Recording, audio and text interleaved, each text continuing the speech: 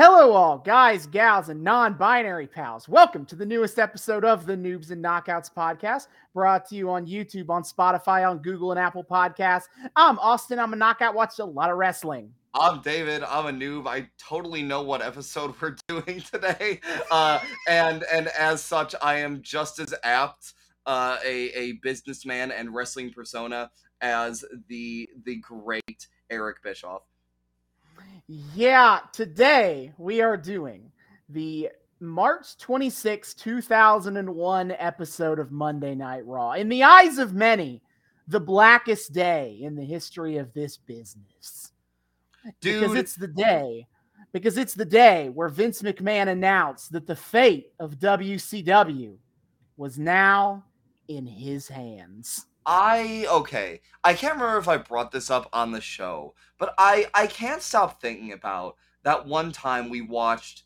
It was something like late attitude / ruthless aggression era. I think it might have been the Christmas special last year, where it was a motherfucker. Yeah, that would have been right. Yeah, because that was 2001, because that was right after the invasion. Yeah, motherfucker in the crowd holding up a sign that said, "I'd rather be watching Nitro," and that's an image that haunts me. Of like, imagine how devastating it is to have like your favorite company, and it's the alternative to WWE, and then WWE just fucking swallows it up in its infinite monopoly quest of the wrestling industry. There are certainly things that WWE did to drive away fans from this point in time. But there are also a contingency of fans who were there for WCW, and when they were gone, they never came back again. The last time they ever watched wrestling was 2001. That's so fucked. That's so insanely fucked, dude. Like that is legitimately a haunting image, and sometimes I just think about that and I shiver a little. It's like, yeah, man, that's so deeply fucked. So this is the show. This is also the Go Home Raw to WrestleMania, which probably puts it at the most convenient and inconvenient time to have this come up, that we have to address it. Man, petty asshole, does this right before WrestleMania just as a flex. Fuck you. It adds a certain poetic nature to it, because a lot of people consider WrestleMania 17 to be the death of the Attitude Era. Not only because of the death of WCW, but also the symbolic. I'm just going to go ahead and say it because we're not doing that arc, and if we ever do, it'll be a long time from now. But that was the day that WrestleMania 17 was the show where Steve Austin turned heel and joined Vince McMahon to win the WWF title. So both WCW died and Stone Cold stopped being Stone Cold in the span of a week. So it's just the death of the Monday Night War and all of the fallout that comes from that. Like, all of the dominoes that could fall down as a result of that did. That's insane. What? Wow. We do need to do that angle just because there's, like, so much to unpack there. Jesus Christ. That's true.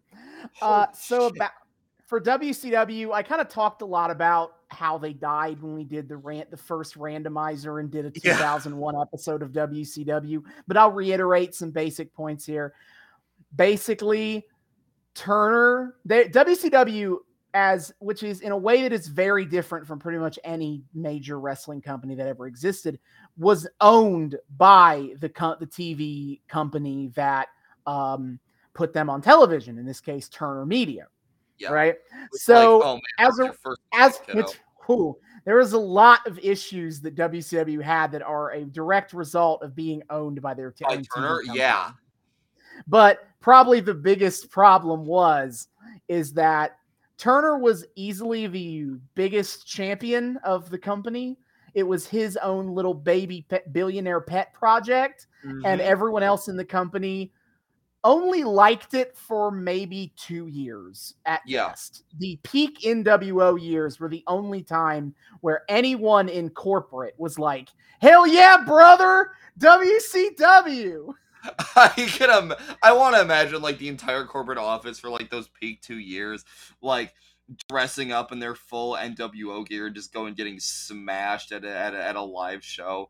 I would love to see that image. And then after that, they all just kind of like look around at each other and like realize what the fuck they're wearing, and they're like, "Wait, what the fuck?" And they storm. Yeah, every other year that he had it, and to be clear, Turner owned it from about the late 80s until 2001. It was like, if corporate thought they could, every year corporate was desperate trying to talk Turner into selling this fucking thing. Yep. No, and because especially when it comes to Turner Broadcasting, is they wanted to become prestige cable television. The kind of thing that gets high-paying, affluent advertisers and viewers. Oh, and yeah. Wrestling appeals to nobody that is in that demographic. Oh, not a soul. Also, yeah, good job ending up with the prestige of Chex Notes TCM. Yeah.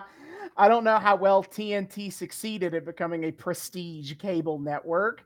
Yeah, but well, isn't Turner Classic is that the same Turner? Same Turner, but different division. Oh, well, either way. I guess that does lead into it, because TNT became known as the channel that airs NBA games and airs old movies that TNT has the rights to air on broadcast. Yeah, and then TCM is the one that broadcasts the really old movies. The ancient ones. The super old. Hey, every once in a while they'll fucking broadcast the like 1980s pro shot of Sweeney Todd, and that shit makes me really happy. That's pretty cool. But yes, Turner was the only one who loved WCW, and then thanks to a few mergers that were clearly extremely successful, merging with Time Warner Cable, then merging with AOL. Oh shit, buddy. AOL, it's a fucking gold mine there. Yeah. Turner lost power, and the new owners were like, what is this fucking wrestling shit? We are far too dignified for this. We're AOL. Yeah. Like, WCW also failed on it from a creative perspective, but that's not really why the company went under. Not truly. If Turner cared about it, they could have rehabbed WCW, but they also didn't want them.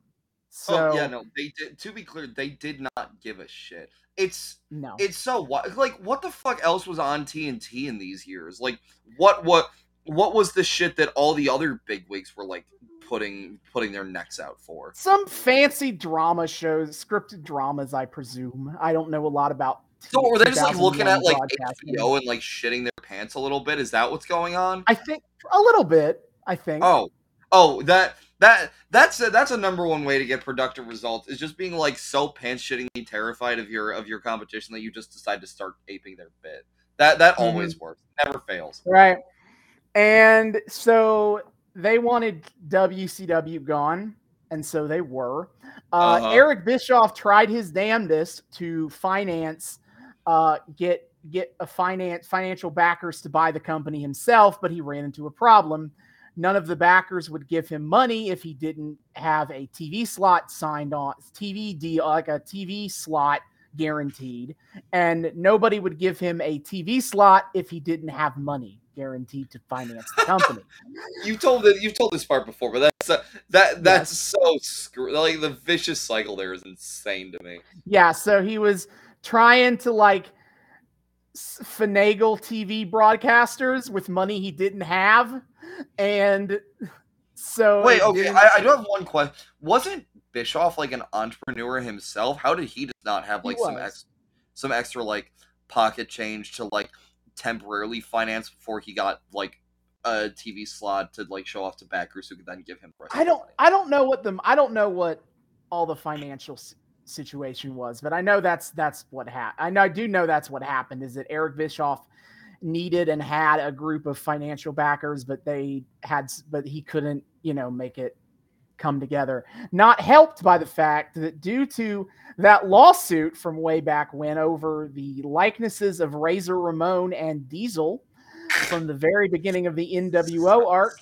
as part of the settlement for that lawsuit that went until 2000, was that WWE had to get right of first refusal on buying on if WCW ever went to market. They had to be allowed to bid for WCW. And I don't have the full story on this, but my understanding is that there were some insider dealings happening here that allowed Vince to buy it for a little bit cheaper than was probably fair. Wait, insider dealings like with Bischoff? No, as in he had friends in Turner that made sure that it made sure that Turner would take a price that was a little less than necessarily market value for WCW. Wait, hold the hell up. So did Vince have like agents on the inside of Turner who were actively trying to kill WCW? Not necessarily agents, more like, friends, a fellow millionaire friends that you just kind of have backdoor deals with. So agents implies a lot more direct attempts to fucked up conspiratorial fucking of WCW, and I think it's more of like Vince had the right fellow rich friends biding their time. Mm-hmm. I get that. Okay. So also, you've laid this part out to me before, but I will never be over the fucking right of first refusal thing is so insane to me. Like, that's so psychotic of Vince to do. Of like him basically just already just because he was like here's the situation. Vince was grumpy that WCW dared insinuate that it was like the fictional characters Razor Ramon and Diesel on their show to like commence a pseudo like invasion war thing. He was so bitter over that he's like, okay, you wanted to like vaguely take a couple of my ideas and use them for your own gain. Fine. If your company fucking dies, all of your ideas are now my property, and I am going to use them to promote my own shit and make billions of dollars off them. Like, what a fucking petty psychopath. Holy shit. Yeah, and WCW was famously sold for what was essentially pennies. WWF bought WCW for $4.2 million. Wow. The whole thing. 2.5 for the assets, 1.7 for the library. That's awful. It is. Chris Jericho famously has done he's done bits in WCW docuseries about the Monday Night Wars, and he has said multiple times that he's like, shit, if I knew how cheap WCW was going for, I would have bought it. Fucking, that would have been a wild alternate history. And okay, I love to shit on Eric Bischoff because these days he's just a bitter asshole who loves like screaming, frothing at the mouth into a microphone about like how inept Tony Khan is like a booker and a businessman. Meanwhile, scoreboard. That said, I have to have a little bit of sympathy for him because like this whole ordeal wasn't just broke his entire brain. Like, yeah, I can see why he's like this because the way that he lost his enterprise here was just with the utmost disrespect toward him and everything he built. And I can see why that would drive a man a little mad, like a little bit of Joker moment in that in the way WCW folded at the hands of Vincent K. McMahon. Right. So, WWE has bought WCW now, and a significant portion of this episode of Raw will be Vince gloating about that. Specifically, this is actually considered a Raw and Nitro simulcast. It is obviously the last episode of Nitro is also on March 26th, 2001, and Vince McMahon, his promos on this show appeared on both Raw and Nitro. What the fuck? Man, fuck you. He was absolutely taking a victory lap on this episode. What a piece of shit. And I'm sure you also hate a lot of this such gloating bullshit that we see tonight. This is gonna make me really angry. Yep. So, but also it is the road to WrestleMania 17. So I will frame how I talk about these episodes, what we're going to see tonight, based on the matches that are happening at 17. Okay. So the big one is the main event, of course. It is the WWF champion, The Rock, versus the Royal Rumble winner, Stone Cold Steve Austin. And everyone talks about the hype package for this plot, for this arc, for this storyline. And I agree, it's epic. They don't talk enough about how much this angle is stupid. How much of this is related to stupid bullshit that people don't care about. Specifically about Deborah, Stone Cold's wife.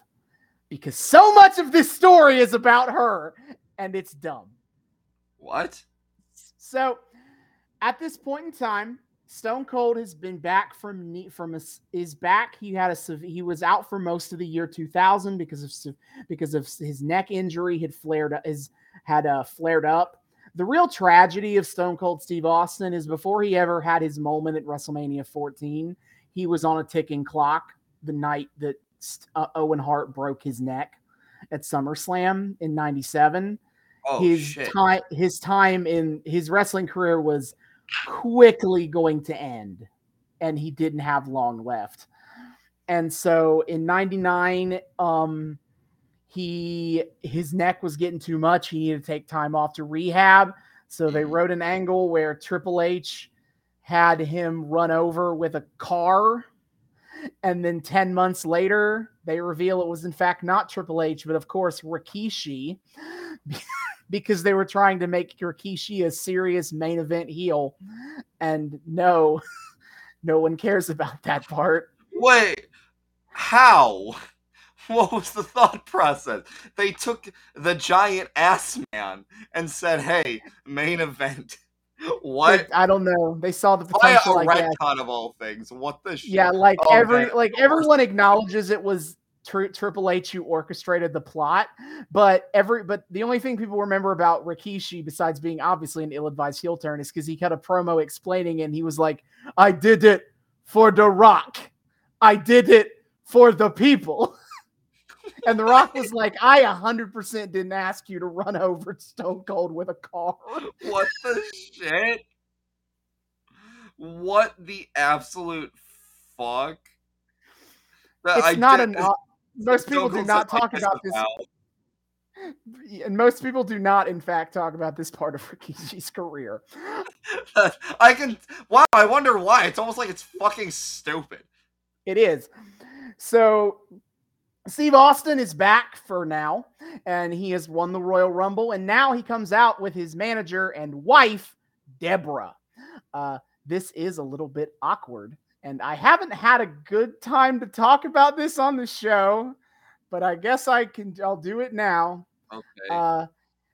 In 2002, Stone Cold was arrested for domestic abuse because of an incident with Deborah.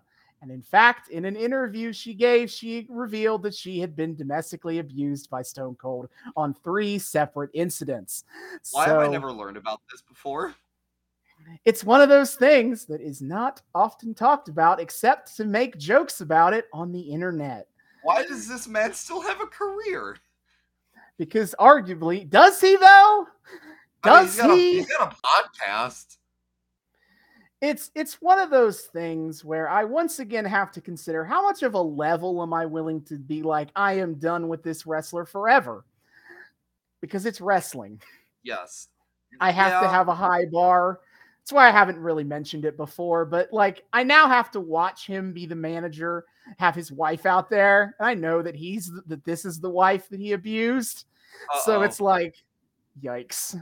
Yikes. Especially when his character is becoming increasingly paranoid and violent. Not necessarily at her, but just in general. What were they doing to Stone Cold as a character, dude? That's what's baffling me here. The idea, from my understanding, is that Steve felt that he had kind of done everything he could do as a babyface, and the company had been building new stars in his absence. So he thought it was time for a heel turn.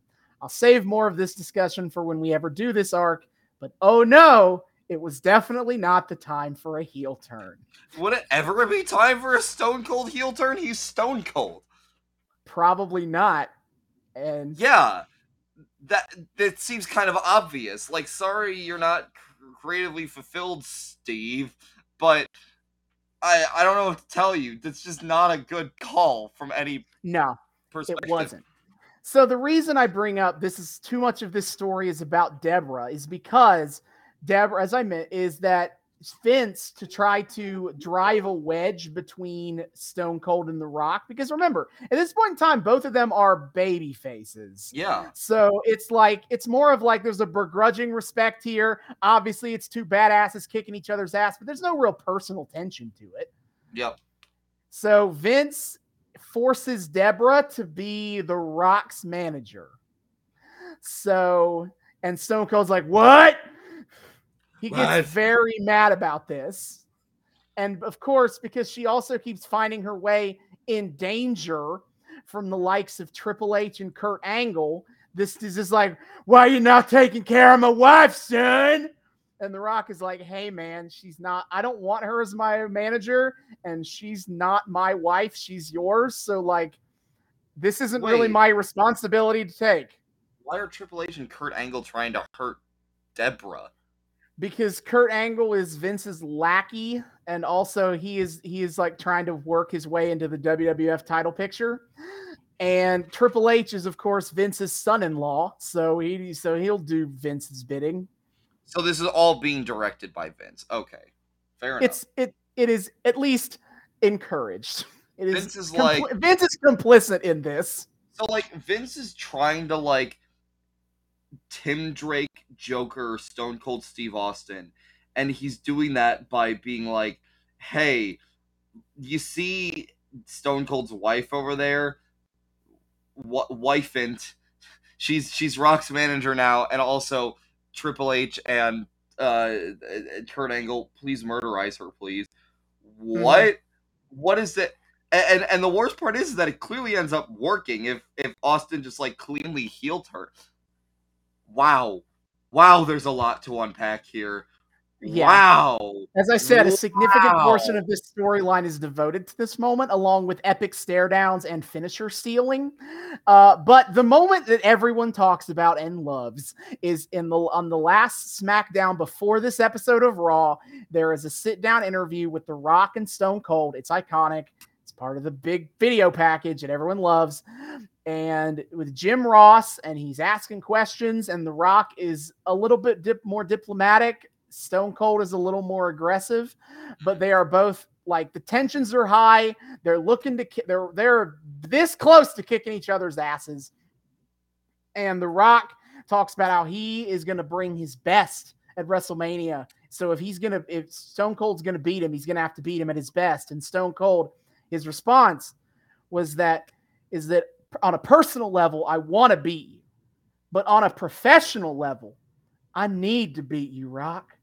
I need to beat you more than anything you could possibly imagine. They are trying to sell this story that Stone Cold is becoming obsessed with the concept of becoming WWF champion again. They are planting seeds for this fucking heel turn that nobody wants. Okay, I just don't understand what they're trying to go for here. The overarching story is that he is so desperate to become WWF champion again, is that that he will take the help of Satan himself, Vince McMahon, if that's what it takes. And so they're pairing that with an increasingly like mentally unstable character, and also like the disrespect of Rock being managed by his wife, except it was all done by Yeah. Okay. I think there was a story here of the idea of like Stone Cold feels be replaced and he needs to reassert himself as the top dog, and he will do anything to do that. But from my watching of it, it's not something that is a conscious thing, part of the storyline, subtext or text. So it just feels like me trying to make it sound better in my head. Okay. Yeah, I was gonna say, like, that sounds like it could be compelling, but also that's a weird direction to take, of all people, Stone Cold Steve Austin. Mm-hmm. Like, where does that come from? I don't know. Like, I feel like you could do this, but there are better. I mean, I haven't seen enough of it, so yeah, I guess we'll see what the fuck that looks like. Yeah. The next big match at WrestleMania 17 is Triple H's match, where he takes on The Undertaker. The Triple H, after it was announced that, Rock and Austin are the main event of Mania, and he's like, but I have beaten both The Rock and Austin, so I should be in the main event of WrestleMania. Prick. And then Undertaker came out and is like, hey man, you haven't beaten me, so shut the fuck up. Hey, which is true. They have never had a one-on-one match on a pay-per-view before. So had they faced off in like normal TV? Probably. They ran so many matches. They probably have wrestled each other before. But this is Biker Taker, by the way. Dead Man is not here. It is the American badass who rides his motorcycle and loves America. America. This is Undertaker at his most like petit bourgeois capitalist. It is Undertaker at his most Mark Calloway. He is just playing Mark character. Calloway. It's just Mark Calloway. So after he's like, yeah, Triple H, you ain't never beat me though. Triple H took that personally, and they just have been like they've just been beating the shit out of each other on a week-to-week basis. So Undertaker tried to beat Triple H with a lead pipe, so Triple H and Stephanie got a restraining order on the Undertaker. Jesus, Mark, you don't need to get that wild. Far. Undertaker got the match at WrestleMania from William Regal. He is the WWF commissioner. I'll talk more about him later. It was the Undertaker in the backstage locker rooms with a lead pipe. Clue. Yeah, Taker threatens violence against Stephanie to get William Regal to give him a match at Mania. So here we are. What? Wait. What? They couldn't just get the match at Mania? Undertaker's annually performed match at Mania? They couldn't just get it? No, because William Regal is a Vince McMahon stooge, so he's not going to give Undertaker what he wants. So he has Kane threaten violence against Stephanie because the restraining order is only against the Undertaker. The restraining order says nothing about Kane. So So we're at a point where Taker and Kane are currently getting along. Yes, they're the Brothers of Destruction. They're, noted baby faces, as I keep mentioning how threatening Stephanie McMahon with severe physical violence is how they solve problems here. Absolutely. Are we at mask or no mask Kane? Mask Kane. Okay. That would have been really funny if we got like the two stupidest versions of Taker and Kane at the same time. I don't believe we ever did. I think by the time... that's good. At least they spread out the stupid. I think by the time Kane unmasked, him and the Undertaker were not, friends anymore. But was it Deadman Taker again by the time Kane unmasked, or was it still Mark Calloway? I think there was a small period of time where it would have still been Biker Taker and unmasked Kane. Ugh. Man, that would just be depressing. Yeah, so Kane and Undertaker is set. Kane and Triple H is set for WrestleMania. Now, another match here is for the tag titles. The current tag champions are the Dudley Boys. I don't need to explain them anymore. Oh, God. But they're feuding. Basically, they're in a whole roundabout feud with Edge and Christian and the Hardy Boys. Dudley's had a tag match against the Hardy Boys on Raw. Hardy's won the tag titles. The Dudley Boys were like, okay, cool. I would like my rematch, please. And so they won a rematch. I believe Devon beat Christian in a singles match to win this opportunity. The night of the tag title match, the Hardys come out, and then out come Edge and Christian, who are like, the Dudleys didn't show up. So we will take the tag title opportunity now. Thank you. And was any of that for shoot? we'll get to. I'm not done explaining the whole story. Okay. So Edge and Christian win the tag titles with the help of a debuting Rhino from ECW. Rhino is basically he is built like a refrigerator and he gores people, which is the spear. He is Rhino. So he's just like the Spider-Man character, except maybe doesn't have like a horn helmet.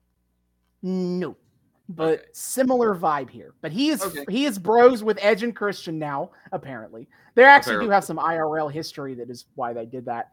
But Edge and Christian are the tag titles, and then later in the show, the Dudleys show up and they're like, "Hey, our flight got canceled mysteriously, but we're here now." What?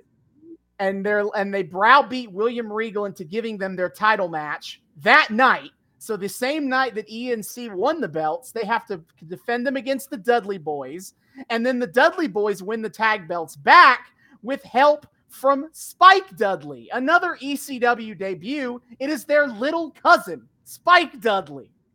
Was Spike Dudley in ECW a Dudley? Oh yeah, because the Dudleys were I forgot the Dudleys were in ECW. There's a whole fucking group of Dudleys from ECW. Yes. Yeah. Okay.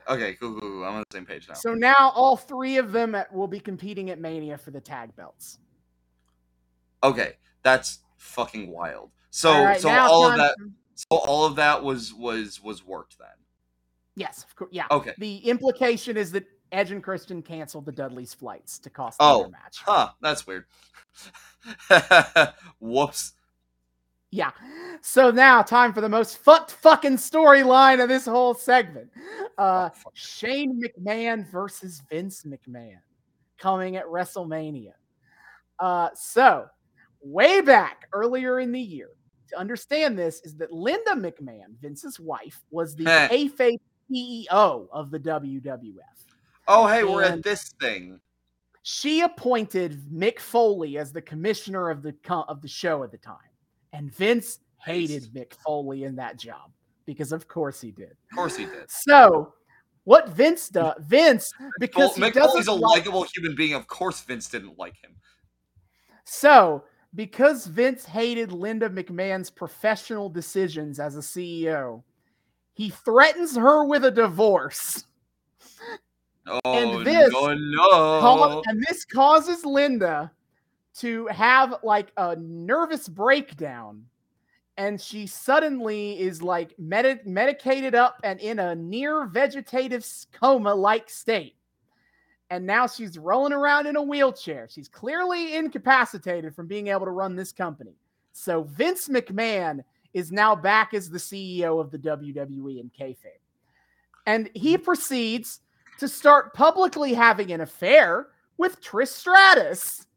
Oh, no. He made out with Trish in front of Linda. He made Linda watch. Oh, my God. Oh, this is so fucking funny given what's happened with Vince McMahon in the past year. Holy shit. Yes. Oh, my God. Oh, that aged like a fine wine. So all this story, Stephanie is like, what the fuck? You're destroying our family, Dad.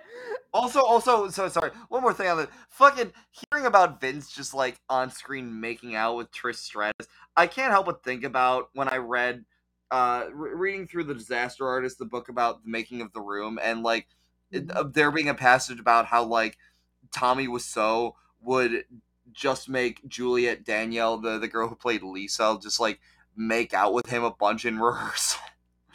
Yeah, there's obviously a lot of consent issues with Vince McMahon, who is both the in kayfabe and out of kayfabe CEO. Yeah, boss of all these people, having his female wrestlers in angles where they are forced to do sexual acts with him. There's obviously a lot of consent issues with that. I don't feel like I need to go deep into that problem. Oh my God. But anyway, so Stephanie is ostensibly against this. She has a match with Trish. But then, next on pay-per-view, next night on Raw, it is a tag team match between Vince and Trish versus William Regal and Stephanie McMahon. And The match is a big fucking swerve because Vince turns on Trish and Stephanie has been Stephanie's been doing a long con. They beat the shit out of Trish. They dump mop bucket on her in live on air. What? And then the next several weeks is filled with Vince denigrating and humiliating Trish Stratus live on air because she can't help but want it. Because she is a desperate slut, essentially. Oh, I'm sure. Dude. If you have ever heard of the infamous segment where Trish Stratus is forced to get down on her knees and bark like a dog for Vince McMahon, it is in this period of time. I think when we were doing Katie Vick, like they lampshaded that bit. Probably. I believe they did. I think Christian made a crack about it. Wow. But she did it because she just really wants to get back in Vince's good graces. I will go ahead and say right now, this is all setting up a swerve at Mania where she turns on Vince and helps Linda kick his ass. Okay, well that's good at least. Like that's nice. This is the setup we have to watch on air. That's horrifying. I don't care if that is part of a swerve. Why the fuck would she denigrate herself like that on live television? Oh my god! This fucking era. Because how much can you really tell the boss no when he says, okay, Trish, here's what we're gonna do tonight. What you're gonna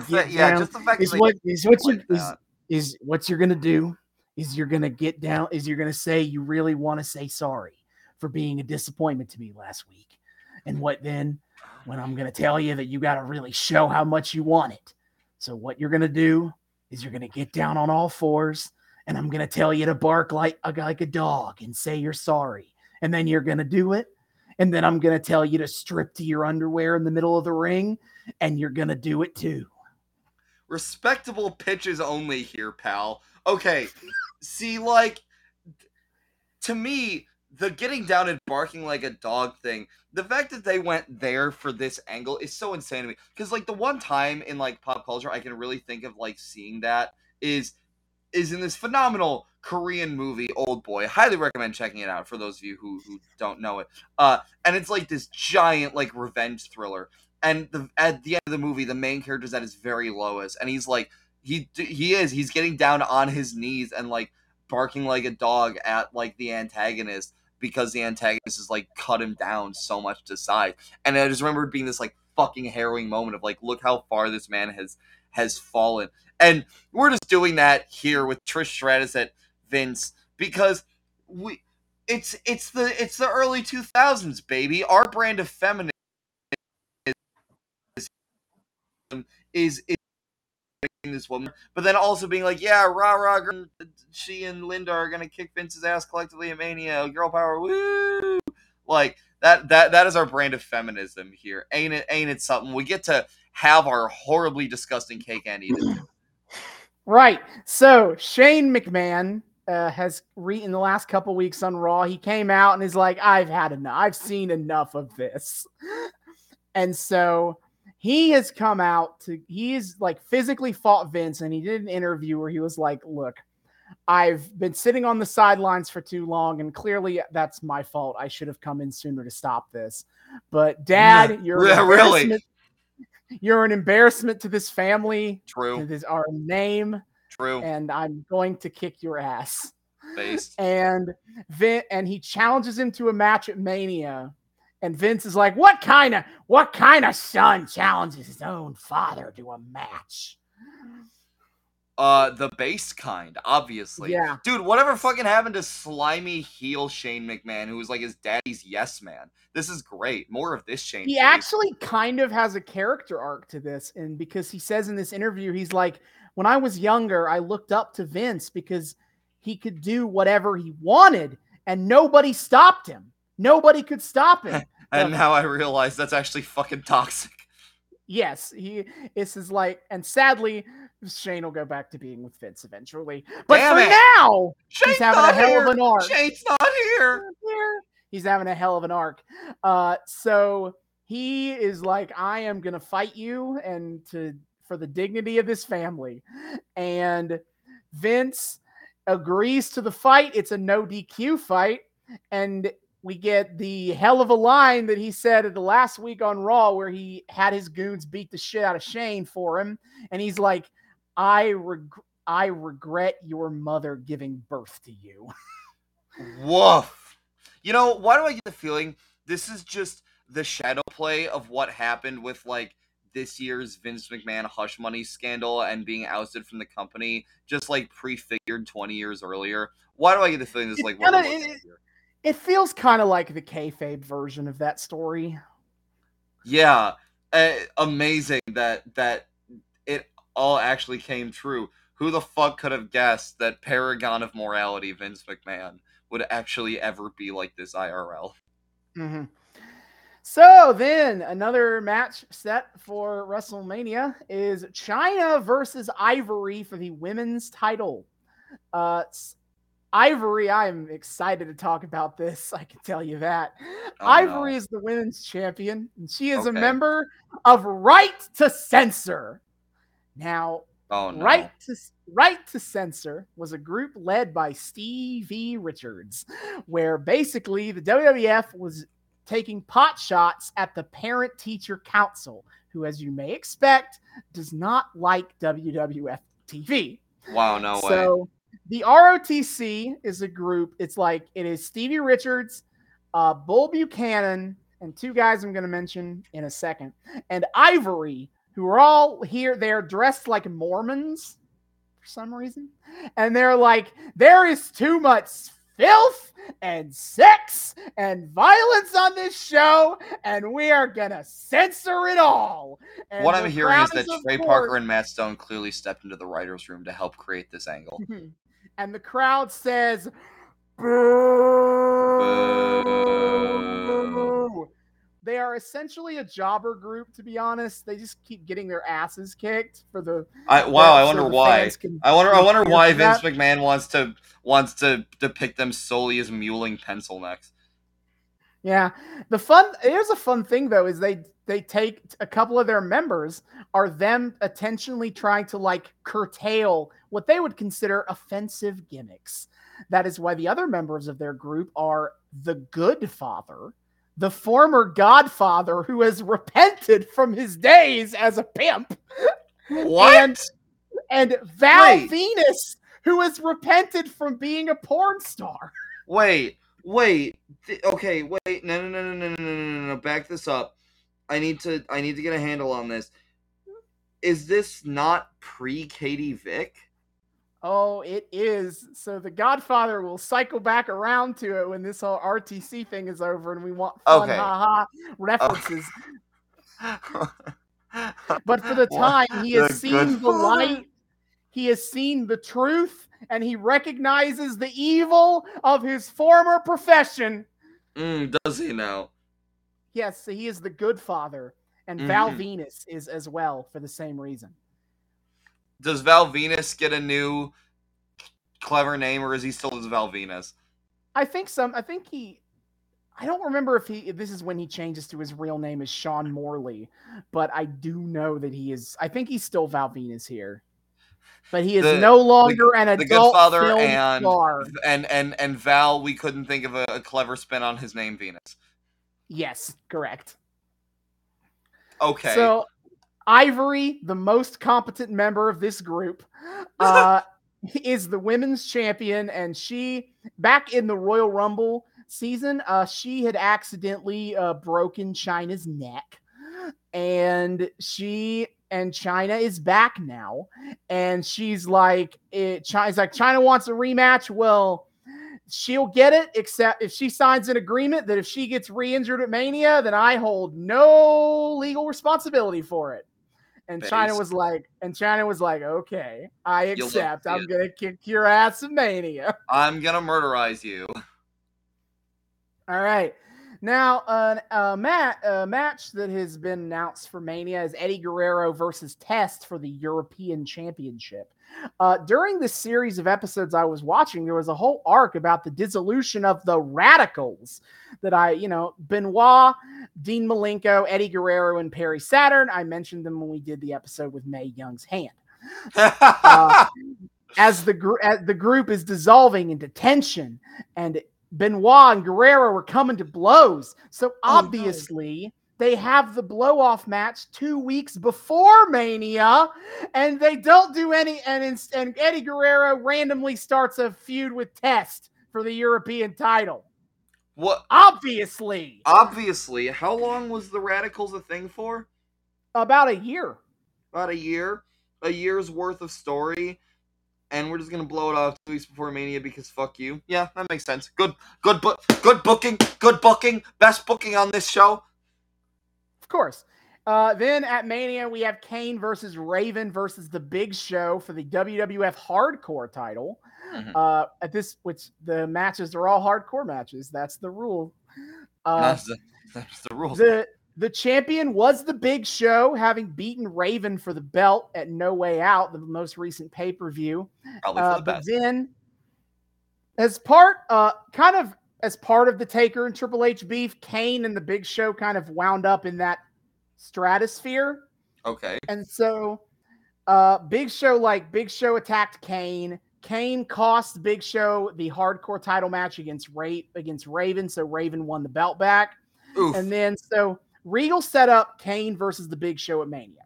Now, the last episode of SmackDown I watched, Raven had a match with Jericho. I'll explain more about why that would be the case in a minute. Okay. So he has the match with Jericho, and he wins, but Regal tries to interfere to help Raven, but Raven accidentally takes out Regal instead. And so Regal is like, you know what? Fuck you. You're gonna put your hardcore title, you're gonna be inserted into this Kane versus Big Show match at WrestleMania, and your hardcore title is gonna be on the line. Oh wow. So just everyone's saying fuck you. Everyone's saying fuck you to each other. Yeah. So now the last match set up for Mania is Chris Jericho versus William Regal for the Intercontinental title. Jericho is the Intercontinental Champion. Regal was inserted as the WWF Commissioner. And Jericho was like, I sure hope you're not a Vince McMahon toady. And William Regal would proceed to be exactly what Chris Jericho thought he would be. You're totally not a cop, right? Oh yeah, totally. Freeze, motherfucker. Like, Regal is good in this role, but he is every heel general manager trope ever, so I'm not going to go deep into it. God. But Jericho really such a disservice by making Cody. Oh God. Chris Jericho makes it his personal mission as a babyface now to be like, fuck you, heel general manager. And heel general manager is like, I'm going to be shit to you in particular. Man, the truth, I think few people have yo-yoed their alignment more in pro wrestling than Chris goddamn Jericho. That man like flips on a dime between being this like virtuous paragon of the industry to being like, yeah, I'm just gonna like murder everyone and cheat about everything, and I'm gonna be a total jackass. Yeah, like just he goes from reveling, like knowing that he's a piece of shit and reveling in it, to being like, I am a pious man. No temptation can stray me from the path of God.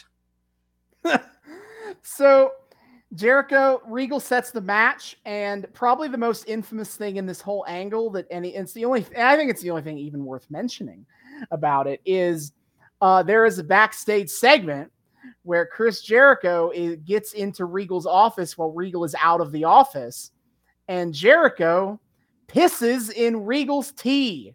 Oh, hey, this angle! And then Regal drinks the tea, and Michael Cole, that fucking snitch, tells Regal about it in a backstage interview. Oh, wow. So that he knows he drank piss tea. He drank piss tea. Fucking ultimate shitster, Michael Cole. Get out of here. Wait.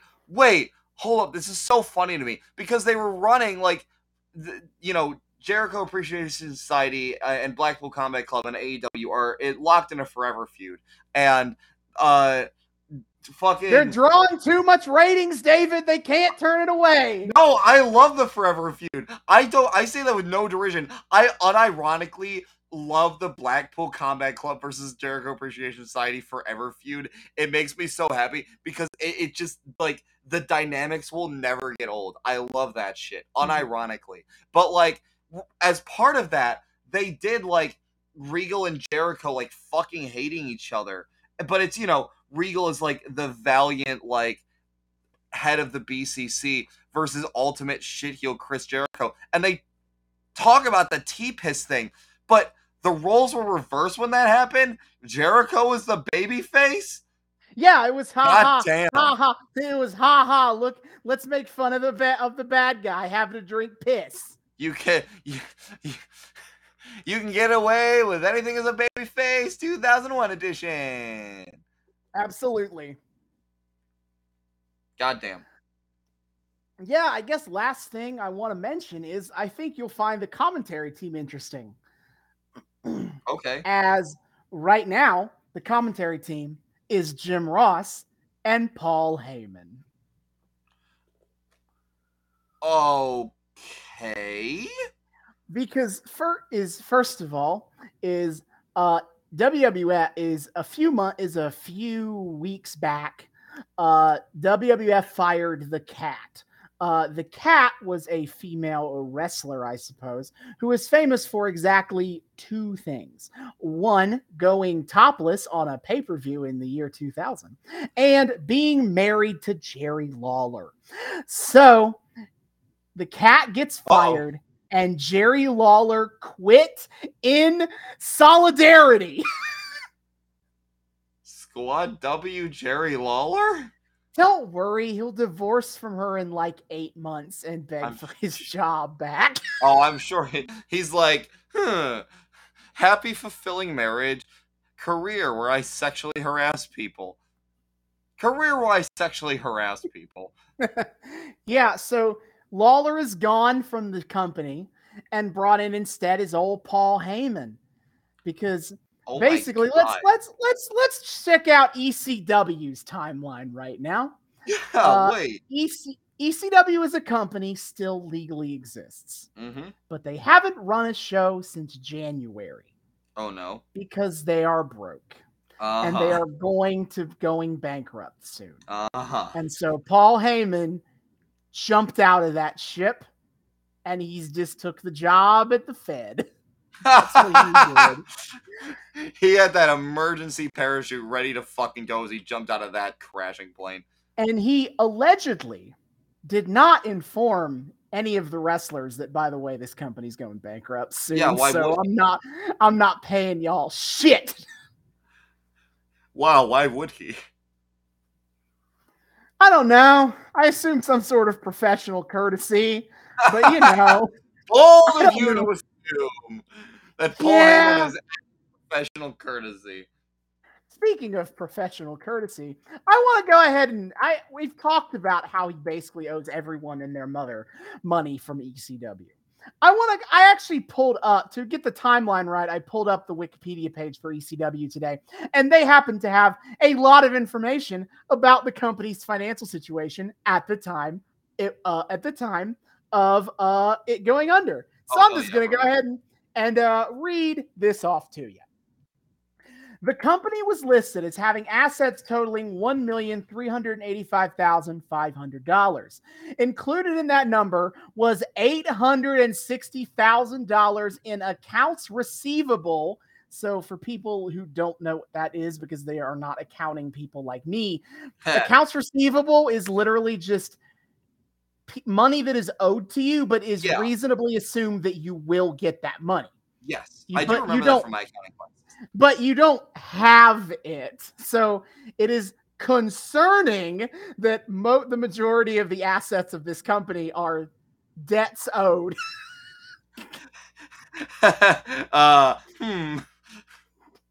Interesting. Anyway, back to $860,000 in accounts receivable owed the company by In-Demand Network for pay-per-view, Acclaim for the video games, and Original San Francisco Toy Company for action figures. The balance of the assets were the videotape library at $500,000, a 1998 Ford truck worth $19,500, and the remaining inventory of merchandise, $4. The liabilities of the company totaled $8,881,435.17. Wrestlers and talent were listed with amounts owed ranging from $2 for Sabu and Steve Corino to hundreds and in some cases thousands of dollars. The highest amounts owed to talents were Rob Van Dam, $150,000. Shane Douglas, $145,000. Tommy Dreamer, $100,000. Joey Styles, $50,480. Rhino, $50,000. And Francine Fournier, $47,275. So you might say ECW was a little bit in the red. Very in the red. And this is why damn near every person who has ever worked for ECW has, I will say, mixed feelings about Paul Heyman. Yeah, I know. Hey, that's always what I think about is like the fact that like Rey Mysterio, who strikes me as the biggest cinnamon roll in the universe, probably also fucking hates Paul Heyman. Like imagine being such a dipshit that you get Rey Mysterio to like have a bone to pick with you. Oh, yeah, it's so good. Fucking Paul. Carney's gonna Carney. Carney's gonna Carney. So yeah, that is all to say that Paul Heyman has bounced on ECW. They will not officially go bankrupt for a few more weeks. God. He wears ECW merch at the announce table. What the fuck? What is his angle here? He reps ECW knowing that he is about to bankrupt. The company is bankrupt and is about to go down out of business. I guarantee you that's all the save face with like the talent that he owed money to. Of like, oh no, guys, we're totally fine. See, I'm ripping the merchandise. It's fine. Don't worry about it. I'm sure when a bunch of them get hired for the invasion angle, that was also his argument. Hey, look, see, we're all I got you guys jobs. I got you guys jobs. All debts are paid. Right? Christ. So when that first paycheck hits, that comes out of the debt owed to you from me, you see. Yeah. So really, if anything, I should be getting this money. You think about it.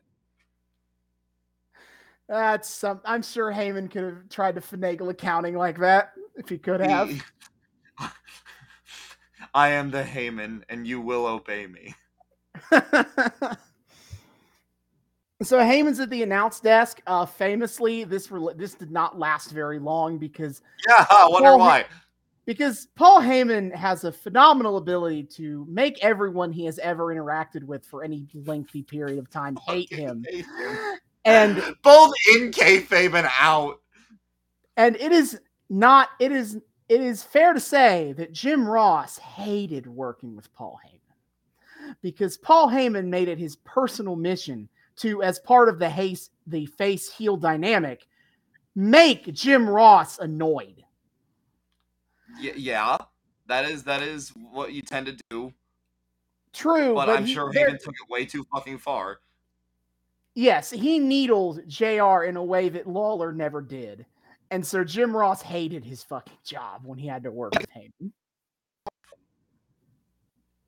Mm-hmm. Yeah, no, it was as much as I fucking hate Lawler. Like, I will give him that. Like, he and JR had like playful banter. Like, they had a dynamic going where it was almost like a less antagonistic, like proto gorilla Heenan, where fucking good old King would say something ridiculous, and JR would be like, "Oh, well, come on now, King. Is that really necessary? And Jimmy would be like, whoa, whoa, whoa, and like that'd be it.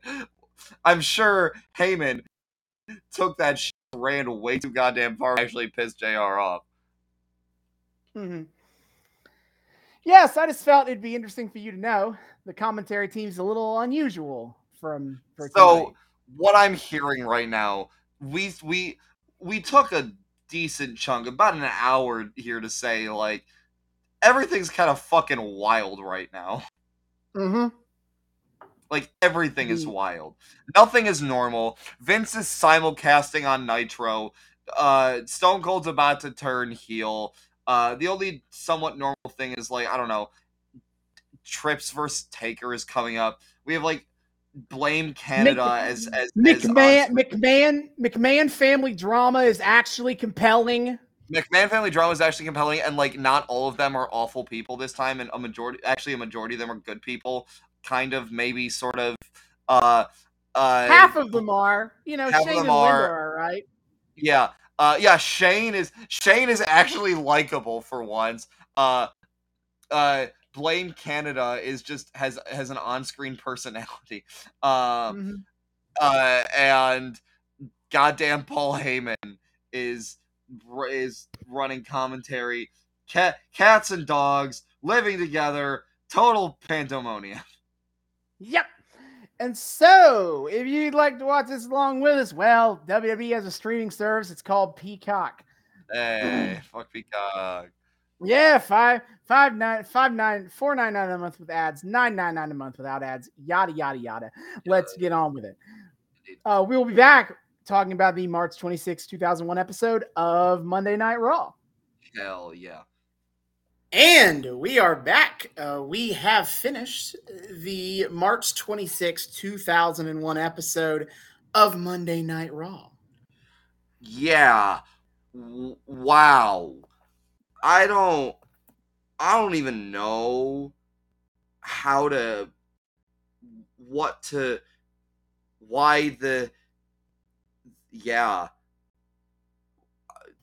Austin, what was going on in 2001 that did this to this company? Because everything we've seen from around that time, and hell, from fucking WCW too, everything is stupid, Austin. Everything is really stupid. And it's a level of stupid that I legitimately can't wrap my head around. Like, this is WWF being a parody of itself. Unironically. This whole thing is WWF being a giant parody of itself. And boy, howdy, can I understand why a whole fucking bunch of people got turned off to the show in this era. Because this is just stupid. And how did the company even get here? And furthermore, how did it survive? Well, I think it got here because Vince Russo, his philosophies blew up the company in 97 and 98. And even after he left, WWE kept trying to repeat the formula to varying degrees of success. So I feel like a lot of Vince Russo's philosophies about wrestling are still here, even if his crass bullshit is not. I don't know. I guess. Yeah, that's probably some of it, but like, how do you not, like, well, okay. I was gonna say, how do you not take a step back and realize, man, this is getting really off the rails? But then I realized, oh yeah, the formula was still working, and they were still making ass loads of money. This is the period of time, and I will go deeper into one of these things in a bit. There's a lot of like going. They're currently dumping so much. They have so much fuck money. They are dumping money into a football league and a Times Square restaurant. Oh, the fucking! We'll get to the XFL. So, like, they don't give a fuck. Everything is hitting. They can do whatever they want. It's so wild to me. And the fans who were here, like, had drank the Kool-Aid so hard. I'll touch on this a little bit later too, but like, this episode illuminated for me, I think, more than anything we've watched before, where like a certain breed of wrestling fan was born from. And it's the breed of wrestling fan that is really good at getting me fucking tilted online.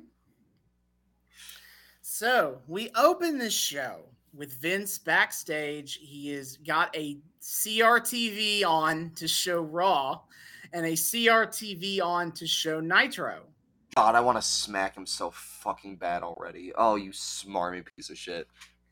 And Vince announces to the world that he is now the owner of WCW and he has purchased his competition.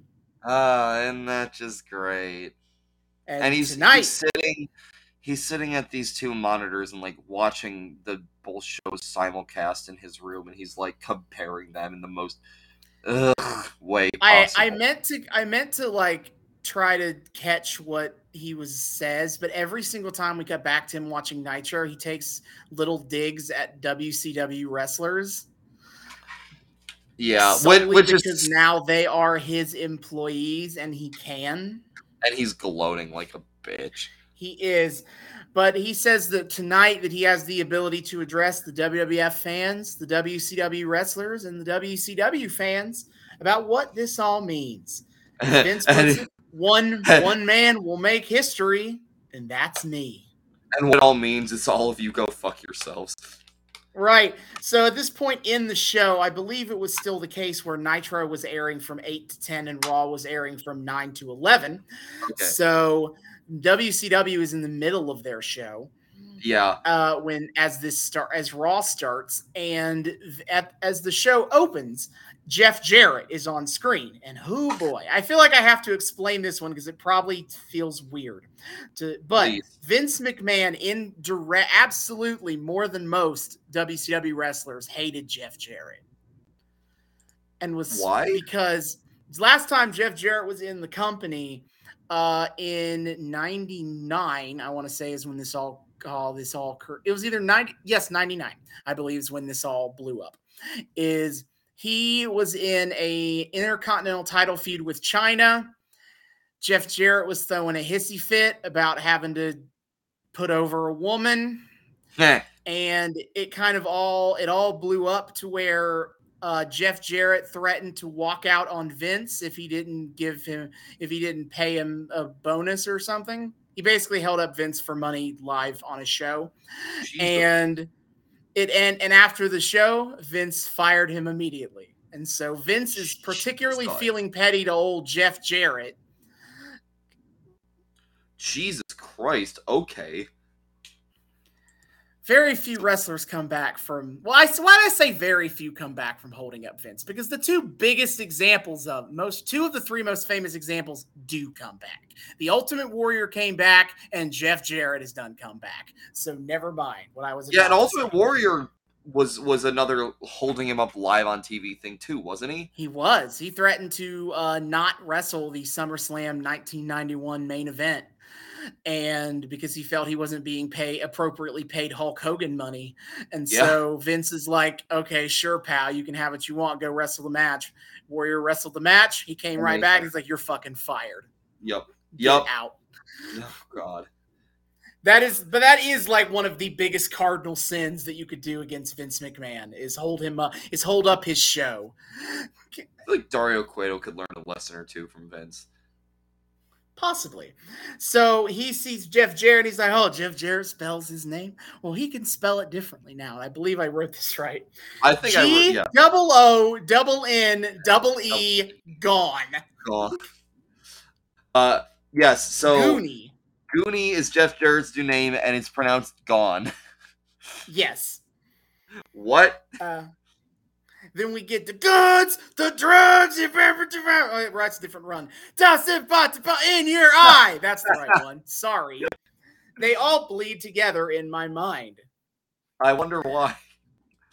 I'm already sensing a pattern. We get the show proper. Heyman and JR are here, and Heyman is going off. He's Heymaning all over the place, man. He opens with, "The war is finally over, and Vince McMahon is the victor. Tonight is his victory celebration." And JR's like, "What the fuck are you talking about, man? Please shut up, Paul. You know, Paul, I really don't like this. Please stop this." So we open the show with Kurt Angle coming out to do a promo. Yeah, and the TLDR is that he's very salty about having a Mania match, to which my response was, he's a bad guy, and he's in good with, like, the top bad guys who run the company. Why hasn't Regal just hooked him up? That's a good question. Because Kurt says it's amazing how everyone is giddy about the big news. And he admits it's pretty shocking. And that big news is that your Olympic hero doesn't have a match, an opponent for WrestleMania. Ha ha ha. Yeah, fuck you. Hardy har hard. Do you get it? It's a subversion because you think he would be talking about the WCW thing. Yeah. And Kurt Angle is furious, outraged. What kind of world is it where the gobbledygooker has a match at Mania, but he doesn't? Yeah, okay, help me out here, buddy. Please. The gobbledygooker. Let's start with the gobbledygooker, and then I'll talk about why he's at WrestleMania.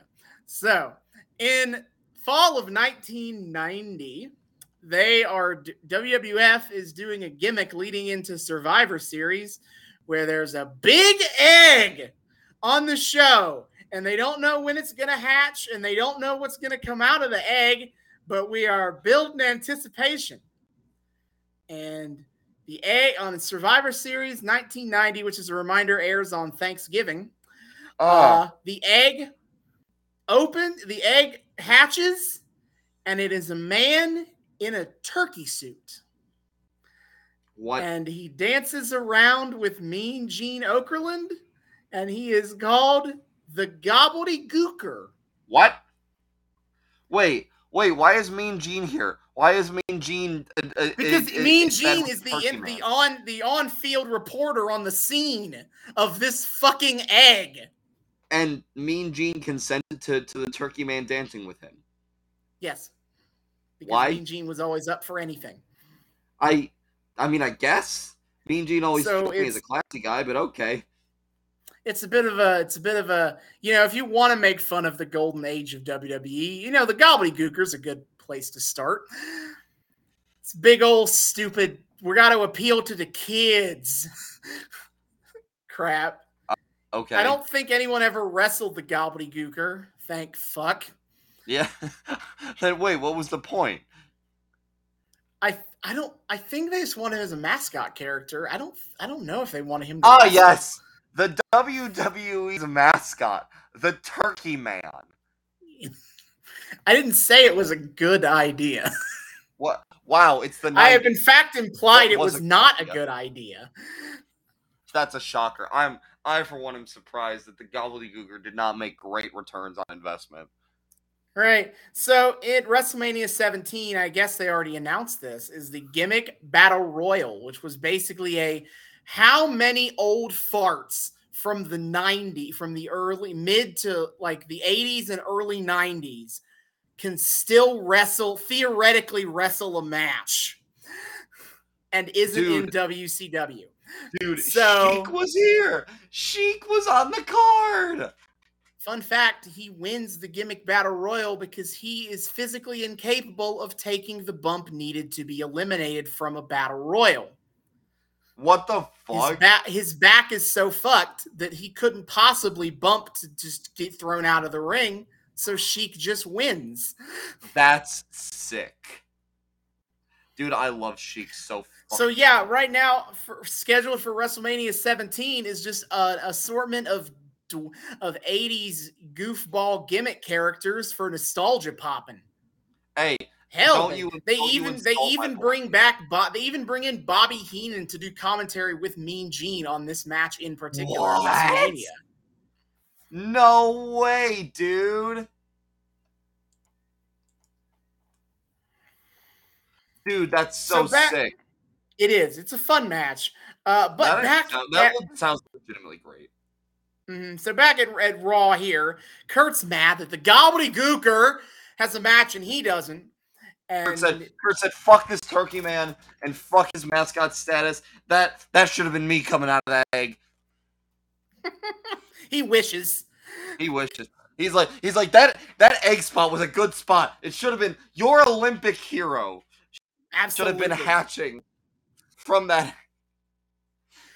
So he basically says the only thing that keeps him going, he consoles himself with, is that he knows that he is the best wrestler in the world and he is the only gold medalist in WWF history. So he's like, I guess I can live with that. But he will continue protesting. Someone else in WWE history who won like a really obscure gold medal for something super fucking random and just be like, hey, fuck you. That'd be hilarious, but I don't think there are any other gold medalists. I'm sure there's a gold. It doesn't have to be an Olympic gold medal, but a gold medal for something at some point in their lives. True. He says he will continue protesting and complaining until the WWF finds an opponent for him. And oh no, out comes Chris Benoit with a live microphone. Yeah, good old Benny Ben is stepping up to the plate. This is truly my second biggest nightmare about Chris Benoit. A live promo. Coming out with a live mic. Oh no. Oh no. Oh, he's gonna talk. Yeah, so Benoit says he's got good news and he's got bad news. The good news is that he doesn't have an opponent at WrestleMania just like Kurt. And the bad news is he does not have an opponent at WrestleMania just like Kurt. Oh wow, I wonder. And he said, and he goes up to Kurt and he says, "That's right, I'm here to challenge the Gobbledygooker." Benoit, that would have been a hell of a swerve. He's like, "I'm gonna fight the Gobbledygooker." That would have been amazing. And you know, I still would have fucking hated Benoit, but he would have gained a tiny bit of respect from me from doing that. I want to fight Tugboat. I want to go tag team with the Iron Sheik against that jabroni Hulk Hogan. Absolutely. Make him humble. But Chris Benoit says he's had to listen to Kurt Angle whine and complain and bitch and moan for a week, and it annoys him. But what annoys him more is that Kurt claims that he's the best wrestler in the WWF. And Benoit assures Kurt that if he gave him a little bit of his time, he'd make Kurt tap like the bitch that he is. Ah! And Kurt is like, oh yeah, huh? Oh yeah, you would? Well, he's tired of carrying Benoit, and he has bad news and worse news. The bad news is he accepts the challenge. And the worst news is he will never tap to that stupid crossface thing. He is, of course, referring to Benoit's move, the Crippler crossface. Now, Kurt Angle is employing a sound strategy here, where as the numbers prove, when you add Kurt Angle to the mix, your chances of winning drastic go down. So really, Benoit's doing himself here. But you see, normally in a one-on-one match, you do have a 50-50 chance of winning, of course. Indeed. But I think we need to consider that Benoit is not normal. True! This is true. Many people are saying this. Right. So Kurt says that he could make Benoit squeal, and if he thinks otherwise, prove it. They start brawling. They try to get each other in. Angle Goat tries to put Benoit in the ankle lock, but Benoit turns it around on him, gets him in the crossface, and of course, Kurt Angle taps out. Starts tapping. Even though there's no ref there to release him, he's like, mommy. Please let me out. Shout out to, like, when they're rolling, they were, like, throwing some fists, and I gotta say, that was, like, one of the better fist spot I've seen in all of wrestling. Like, it kind of looked like they were just, like, legitimately decking each other, and, like, the way Kurt Angle kind of, like, recoils back into the ring ropes, it was a really solid sell. I gotta give him that. They can work some punches now. Damn. Who knows if that was work? Maybe they were just fucking punching each other. I wouldn't be surprised. It's Chris Benoit. They could have been throwing Chris Benoit. He is not normal. But yeah. So Edge and Christian come out to kick Benoit's ass. Wait, before we get to the Edge and Christian thing showing up, on commentary, something I noticed was JR goes, sounds like Benoit is calling an angle. And Heyman replies with, that's not what it sounds like. It's actually happening. And already I can see why JR fucking hates him because goddamn Heyman is over here just making commentary out of actually. Yeah, he is always the most asinine shit too. Like what? Heyman always has to get the last word. Like, no, it doesn't sound like it actually is. That is meaningless. That is Heyman. That is nothing. That's nothing, Heyman. That's nothing. Like, Heyman heard you're supposed to be an annoying heel commentator, and he's like, got it. I know what to do here. Yeah, no. He's like, you know what Heyman was like? He's like, well, that's fortunate for me, because I'm already annoying. I'm already an annoying piece of shit. I'll just be me! Pretty much, yeah. And JR's like, would you please stop that? And Heyman's like, oh, I have to do the bit. Yeah. Yeah. So Edge and Christian come out. Yeah, they put the boots to Benoit and get Kurt out of there because they have a pre-established friendship. So that is where that ends off. And we cut back to Trish Stratus now sitting on the couch with Vince.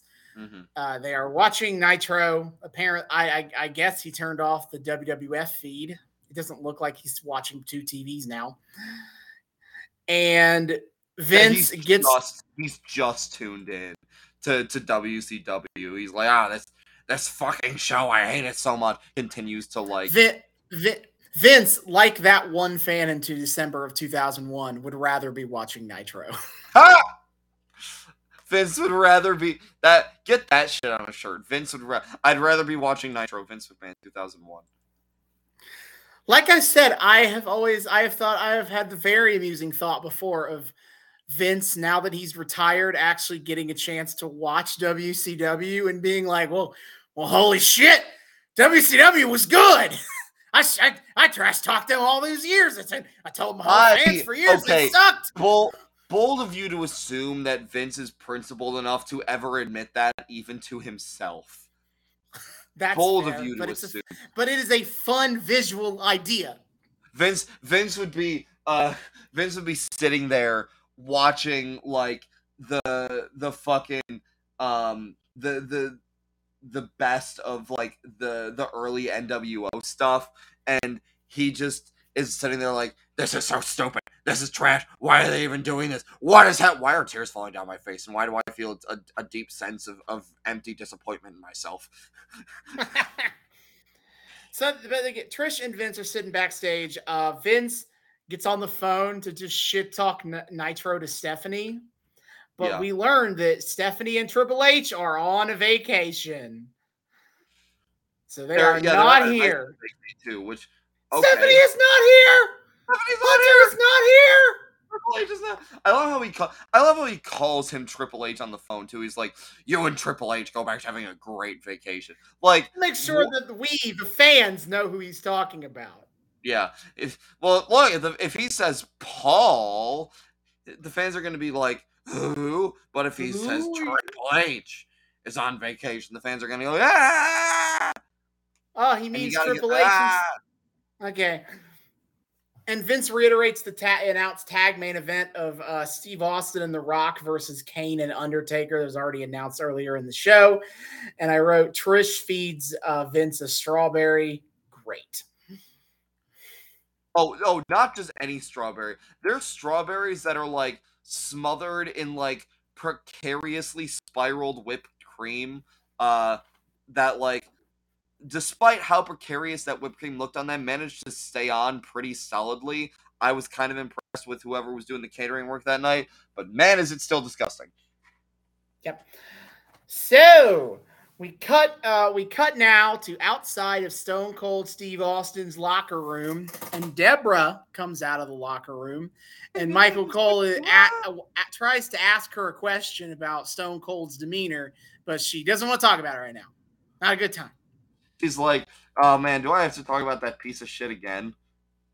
Her entire way of portraying I am conflicted about Steve Austin and The Rock is I don't want to talk about it.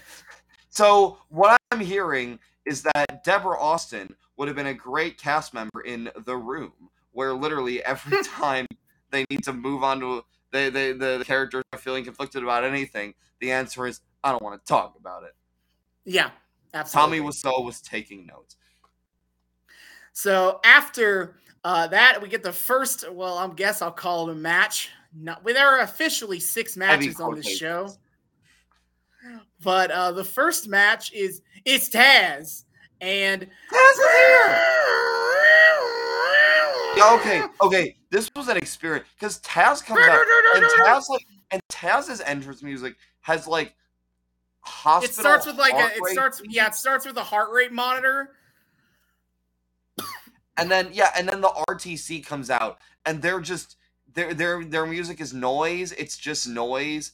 Like they're on some weird art house shit where like someone makes a bunch of really obnoxious sounds. They're like, this is music, and if you don't get it, then you're a troglodyte who doesn't understand culture. The entire RTC's music is literally just loud blaring sirens because they're like, nobody wants to hear this, so boo them. Pretty much, yeah. I get the joke is like, oh, it's noises that are loud enough to censor other people, but like, but it is Taz and Val Venus in a, I think, lumberjack match, and the lumberjacks. Is that what it is? They kept talking about the APA as lumberjacks, so I think that's what it was. It's a lumberjack match where the lumberjacks are all wrestlers who are friends with the 2 wrestlers in the ring, because it's the rest of the RTC, and then then the APA and Jacqueline come out to help. Dude, the fucking Taz. APA, it's so wild seeing like old JBL with the APA after seeing him in his dumb fucking Reaganite shtick, because now this is back when he made his whole gimmick. I'm gonna sit backstage, drink, play poker, and whoop people's asses, and everyone is gonna love it. You know, replace that poker with euchre, and actually joining the APA doesn't sound like that bad a deal with me. No, they're pretty cool. They just show up and kick people's asses. The end. Who needs anything more complicated? Pretty much. We love our fighting mercenaries and our fighting companies, okay? That's a formula that will never get old. Yeah. So almost immediately, like I think Val Venus does one move to Taz that puts him into the ropes so that Goodfather can hit Taz in the face. But then Taz immediately just locks in the Taz mission, or the by its proper name, the Kata Hajime. I'm still not over the Goodfather. And then immediately, all of the guys start running in and brawling with each other. Pretty much, yeah. That's why I got confused, because it just gets out of control immediately, and then it's done, and then it's just done. And then it ends up where Taz is down and Val Venus goes to the top rope, but he misses the money shot, which I thought it was very amusing that despite his gimmick change here, his finisher is still called the money shot. Well, yeah. This is real. This is real. This is very John Cena still does the 5-knuckle shuffle energy. Not having to change his name was hard enough. Having to change the name of his finisher would just be way too much. You had to leave both that shit untouched, okay? Val Venus. I kind of want to believe in kayfabe Stevie Richards doesn't know what a money shot is, so he didn't question it. He understands that. Val Venus is the world's biggest virgin. Yes, that's what I'm saying. Yeah. He knows that Val Venus does porn, and that's bad, but he doesn't know porn terms. Steve Richards backstage like, porn is bad, okay? Don't actually be in porn, okay? Okay, it's bad, okay?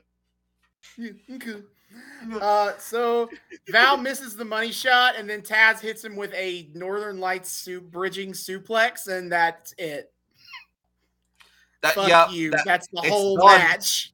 Yeah, no, so the RTC here are, first of all, I guess I shouldn't be surprised because they're still wrestlers, but when you described RTC to me, I imagine them being like a lot lankier and a lot more like looking like legit pencil neck geeks.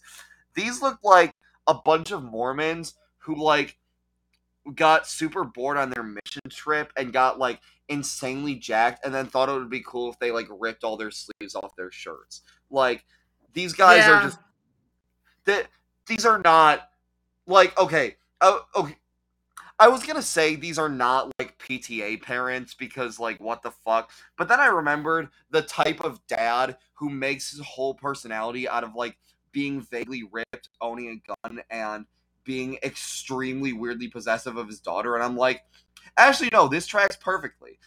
These are definitely these could definitely be PTA parents who are just like heads so far up their own asses that they think they're like the coolest motherfuckers in the universe.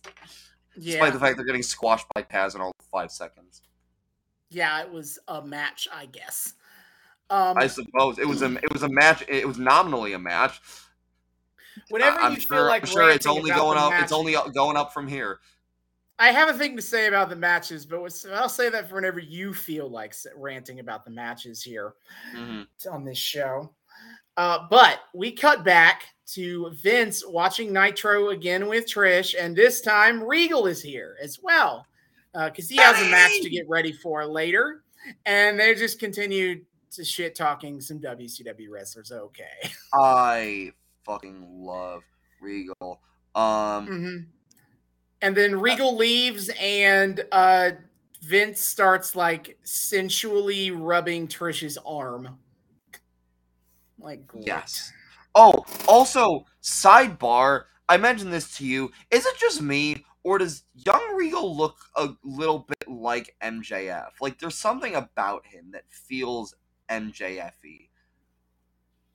I don't know. I'm missing it. I'd have to like, I don't know. Like, the eyes are a little sunken in a similar way, and the heads are, I don't know. There's something about him. Maybe it's just that I've watched like the Regal MJF promo recently now, and I'm like I'm feeling a connection between the two. But like there's something there to me. Anyway, but yeah, so also before you get too fucking farther into the actual content of the show, XFL, woo! I absolutely wrote this down to make sure is an XFL commercial. Okay, so time for some backstory on the XFL because I guarantee I've never mentioned it before. XFL, it is very much a spring of 2001 thing only. So because it was just that successful, right? So the XFL was WWE feeling Vince McMahon wanting to expand beyond wrestling because I have talked about it before. That Vince tried so fucking hard to be successful at something, anything besides professional wrestling. It's so funny to me how Vincent K. McMahon like seems to have a passing contempt for the very thing upon which he built his empire. Like, he always seems vaguely discontent with his position. It's so funny.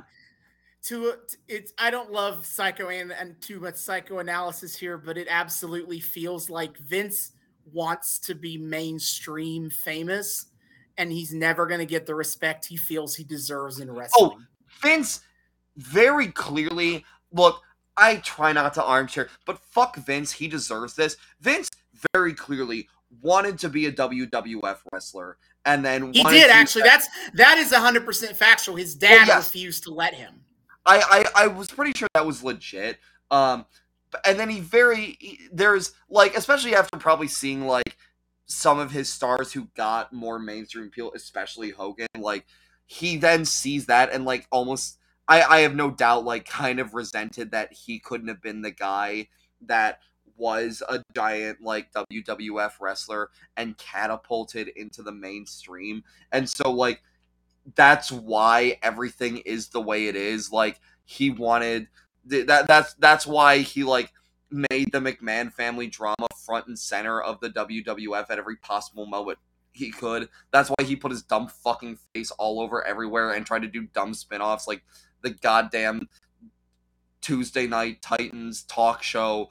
Like, this is a man who's so clearly, like, enjoys the money that he has, but hates is still to this day mad that daddy didn't let him get his money in the way he wanted to. So is just, now that he has the money, he's doing everything he possibly can to realize his dreams that he feels slipping away from him more and more with each passing second. And it is extremely funny how spectacularly everything outside the WWF has failed, and how the WWF for a lot of its life has just managed to succeed in spite of itself and in spite of Vincent K. motherfucking McMahon. And so the XFL is probably his most shiniest of failures. So basically, he dumped a shitload of money. It was a 50-50 co-ownership deal with the NBC itself to create a spring football league. It's something that pops up in America every once in a while. It's in the last few years, we have seen like 3 happen. We have seen in the last like 5 years, we have seen the American Alliance for Football, the revival of the XFL, and the revival of the USFL.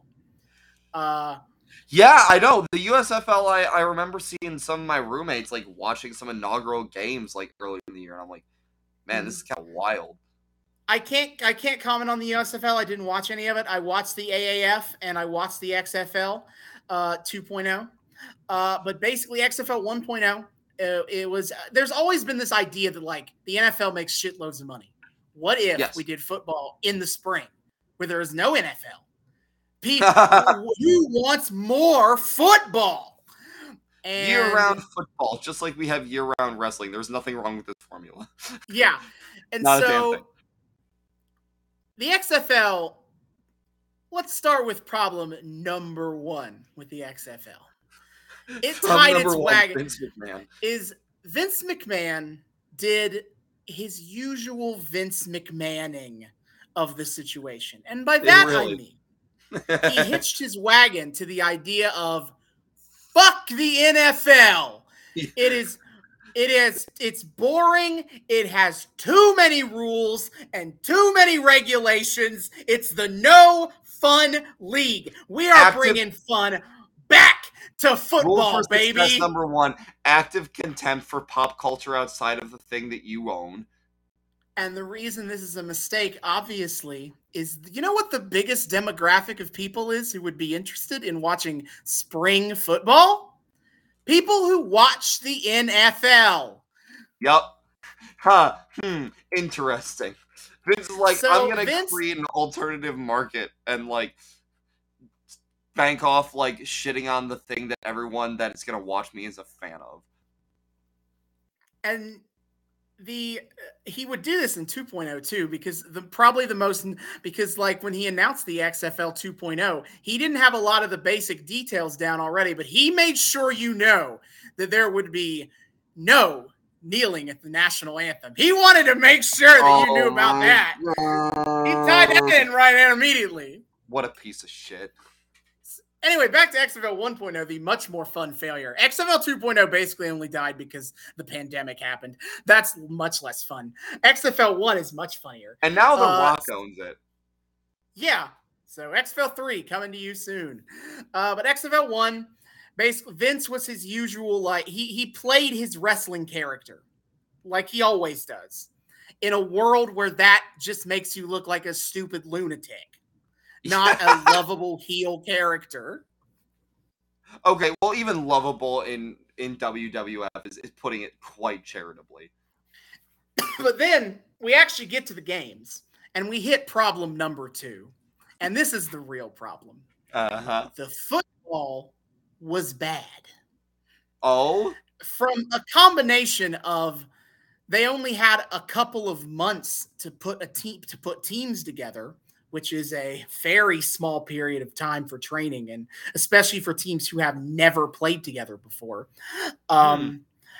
And just because we're dealing with a lower level of football talent, we're talking about people who can't make it in the NFL right now. Yes, yeah. The football game sucked. And you could probably get away with a lot of bullshit if the football games didn't suck.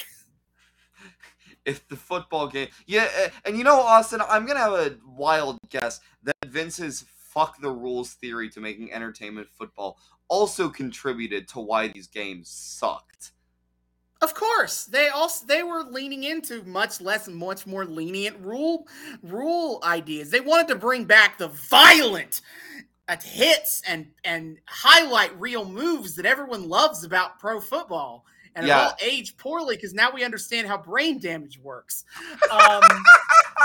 Hell, they got rid of. Let me tell you how they did. They got rid of the kickoff, which is already one of the most dangerous plays in football, by the way. They got rid of it and made it more dangerous, where what they did is they put a football in the middle of the field and had two players run to the middle of the field and dive at each other for it. And the guy who came up with the football wins the football toss. What? The very first time they ever did this, somebody got hurt doing it. Really? Wow, no way. So, is there a problem? We've now established why it fucked up, and we're not even getting to the good shit yet, I think, because basically the ratings tanked out the ass because a bunch of people tuned in because they were intrigued. Then they realized it was bad, and and goodbye. And then, so now WWF is not only begging people to watch the XFL on their own TVs. Oh no!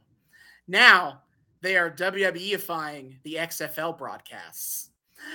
Just a few weeks prior, they had a storyline where Jesse Ventura, who was doing football commentary, by the way, he is the governor of Minnesota during this period of time, and he is still making time to go do fucking XFL football commentary. Oh no! Not Jesse. Oh Christ! I'm sure that was very hinged and very not awful. No, Jesse plays a heel commentator and tries to do a feud with a football coach, one of the football coaches, and that is the thing they sell the show on. One of the games on is like, what's the epic rivalry? The heated rivalry between Rusty Tillman and Jesse Ventura. Were they hearing themselves? Were they paying attention to the thing that they put on TV? Or were they just getting blasted on coke, saying words into a microphone and being like, yep, that's a finished product? And then after that, they did a promotional stunt where they announced that at halftime of an XFL game, they are going to go backstage into the cheerleaders' locker room. And then, of course, they swerved it, and it was a dream sequence, and they just did random LOL bullshit. There was absolutely no TNA involved. It was a dream sequence. They dream sequenced it. The camera guys trying to what they do is they have a skit, like a backstage Raw skit, basically live at a football game of Vince hyping up the cameraman to be like, yeah, you go in there, you get that footage, and the cameraman tries to run to the locker room and it hits his knocks the camera into the door and it bounces back and knocks him out. And then the rest of the sequence, it's a dream sequence. And then he wakes up. And that's it. Cameraman's dream? Yes. What? All this to say, the XFL would have exactly one season, and that was it. Oh my God. Okay. The football, as I understand it, got marginally better as time went on, which would make sense. Yeah, they have more time to practice with each other. But, by that point, nobody's watching because they've already watched bad. They're like, this is bad football. Fuck this. And then even if the people who stuck around through bad football were alienated by wrestling skits. WWE tier skits during football. Because that's definitely the thing people tune into football for. Now, I will give the XFL its flowers on one thing. Okay. The WWE brought a lot of its idea of pomp and circumstance of the productions and dynamic camera shooting, shots and stuff to the XFL, and that was that was recognized this is a good idea. The NFL started adapting the kind of camera techniques the XFL was using. In addition, if obviously it's kind of like a regular beat in football now of during crucial at the beginning of games and at halftime and after halftime and at the end of the game, the sideline reporters run over and do a live interview with a coach for a couple of minutes. Yeah. The XFL was big into putting the microphone in front of coaches and players mid-game to get their feelings on it. And the NFL also copied the XFL on that. Wait, so the NFL is now running with techniques that they ate from the XFL? Yeah, they acknowledged the XFL had a couple of good ideas, so we'll just take them. What is the reality that we live in? Vince actually stumbled into pioneering what are now staples of football, football TV. What the fuck? It is otherwise extremely shitty football league. Yeah. He also famously was we want to let our players show their personality so they can customize the back of their jersey so it doesn't just say their name, right? Probably the most well-known example of someone who did this is He Hate Me. He had that on the back of his jersey, and the idea is that he in this sentence are the people who don't believe in who try to hold him back and don't believe in him and stuff. Okay. And his haters, he's going to prove wrong. He hate me. And he was actually an entertaining player, and he was pretty good. And he had the cool, unique name. So he's probably the most famous XFL player that anyone knows of. Is He Hate Me? Damn. I mean, look, every once in a while Vince gives people keys to the kingdom, and every once in a while people manage to get over with his stupid bullshit. So yeah, that's about on par. So yeah, that is our little sidebar into the XFL history. Just felt that was worth bringing up. Now I don't get many chances to talk about the XFL here. It's a very short-lived thing. I am not remotely surprised that you had a whole deep dive into the history of XFL 1.0 ready to go to explain this to our audience, because you having random deep dives into random bullshit like this is exactly how this show got started. And see, here's the thing, audience. Austin gave this beautiful, florid rundown just now of the history and shortcomings of XFL 1.0. For me, all I saw, everything Austin just said makes total sense to me, because I saw this XFL ad, and it was just advertised like fucking sports entertainment. So everything you said makes a zillion% sense. You could tell just from the advertising that Vince was trying to run this shit like a slightly more shooty-shoot version of fucking WWE, except with football. Right. And that doesn't work, because football is entirely different than fake wrestling. Really, you don't say. Hey, it lost a shitload of money. It strained WWE's relationship with NBC. Obviously, that gets patched up, but everybody lost a lot of money on the XFL, and we're like, well, never mind. We're never doing it again. Excuse you, Austin. As someone who is attempting to establish an indie hot dog eating promotion with the aesthetics of pro wrestling. I can tell you that the aesthetics of pro wrestling track perfectly onto anything. You don't need to put any thought into it whatsoever. If you put the aesthetics of pro wrestling on something, that's a guaranteed success right there. I know personally. That's fair. All right, so after this, we get a classic WrestleMania moment. They've been doing these for weeks. Just hype up Mania as you do. But they do the classic bit, and so classic that nobody really remembers this specific bit from Check's notes. The prior year's WrestleMania. Oh, no. Where Kane choke slams Pete Rose because Kane has an ongoing feud with Pete Rose. I think I've mentioned it before, but every time they go do a show and Pete Rose is on, Pete Rose heals on the crowd, and then Kane comes out and beats him up. Yada yada yada. It's fun. Everyone loves it. And so they choke slam Pete Rose, and then Rikishi gives Pete Rose the stink face. Oh wow! So this is Rikishi pre-dumb fuck heel turn.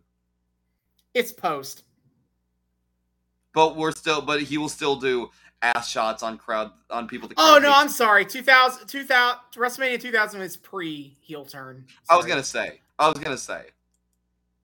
I was thinking of when this episode airs, which is post. I was gonna say post turning Rikishi mega heel to try to make him a legitimate main event bad guy, and then still having him do ass spots against other heels feels like it would defeat the purpose. You see, you say that, but they did this Pete Rose gets beat up by Kane bit during Kane's very first WrestleMania, where he is the heel fighting his own brother, The Undertaker, who he's been trying to murder. And they still find time for him to beat up Pete Rose in a comedy bit. Who's Pete Rose again? Famous Reds baseball player, probably one of the greatest Reds baseball players of all time. He's also most famous for being forever banned from the Baseball Hall of Fame because when he was a manager, he was caught betting on Reds games. Is that why he's a heel? Yes. And of course, Vince is in bed with him anyway, because of course Vince doesn't give a shit. I honestly don't give a shit. Put Pete Rose in the Hall. He wasn't betting on his team to lose. Who cares? So put him in there. Who cares if he was pro? I mean, to be fair, that actually doesn't sound too awful if he wasn't fixing the matches, fixing the game. No, he wasn't betting in such a way that he would theoretically be. I don't think he was really betting in a way that could be considered fixing the games to screw the Reds to win. I think he was betting on his own team to win. He's just showing patriotism for his own team. I see nothing wrong with this. Put Pete Rose in the Hall. All right. So coming back from the break, we get Doink the Clown hanging out in the crowd to hype the gimmick battle royal, which Paul Heyman clearly hates with every fiber of his being. Heyman is big mad about this shit, dude. He wants serious wrestling only. As the former owner of ECW, serious business wrestling only, sir. Yeah, Heyman's salty about the goofy gimmicks because clearly nothing about his edgelord ass has ever changed. Yes. So, match 2, William Regal comes out and gets a microphone and says he has a very important thing to say about W.C. Fields. I don't know who that is, but obviously the joke is I've heard the name. It's probably some motherfucker. Probably a philosopher, given what he just said. American comedian? Not what I would have expected. Fields was an American comedian, actor, juggler, and writer. Talented man. All right. Okay. Well, William Regal says W.C. Fields once said there is no cure for insomnia but sleep, and he will not sleep until he defeats Chris Jericho at WrestleMania. Now, Mr. Regal, I don't think it's a very good idea. Trying to wrestle a match after not sleeping for a week sounds like a bad idea. I think you should sleep. Regal's over here in a practically zombie state, being oh, I need to rest, so this is the only thing for me. Oh, brains, I need to rest. And everyone's like, dude, Regal, are you okay? No, it's fine, I just need to rest. So Regal announces tonight he will fight someone in a warm-up match from a very prestigious wrestling family, the Hollies. And it's like, that I they're guess. prestigious? I mean, it feels like there's supposed to be a swerve to it, but also I don't care. Like, who would I think he's gonna say? But the Hollies? They're at prestigious? this point, we got the whole family. We got Bob Holly, Crash Holly, and Molly Holly. Wait. Oh my god. Oh my god. I am an intelligent human being.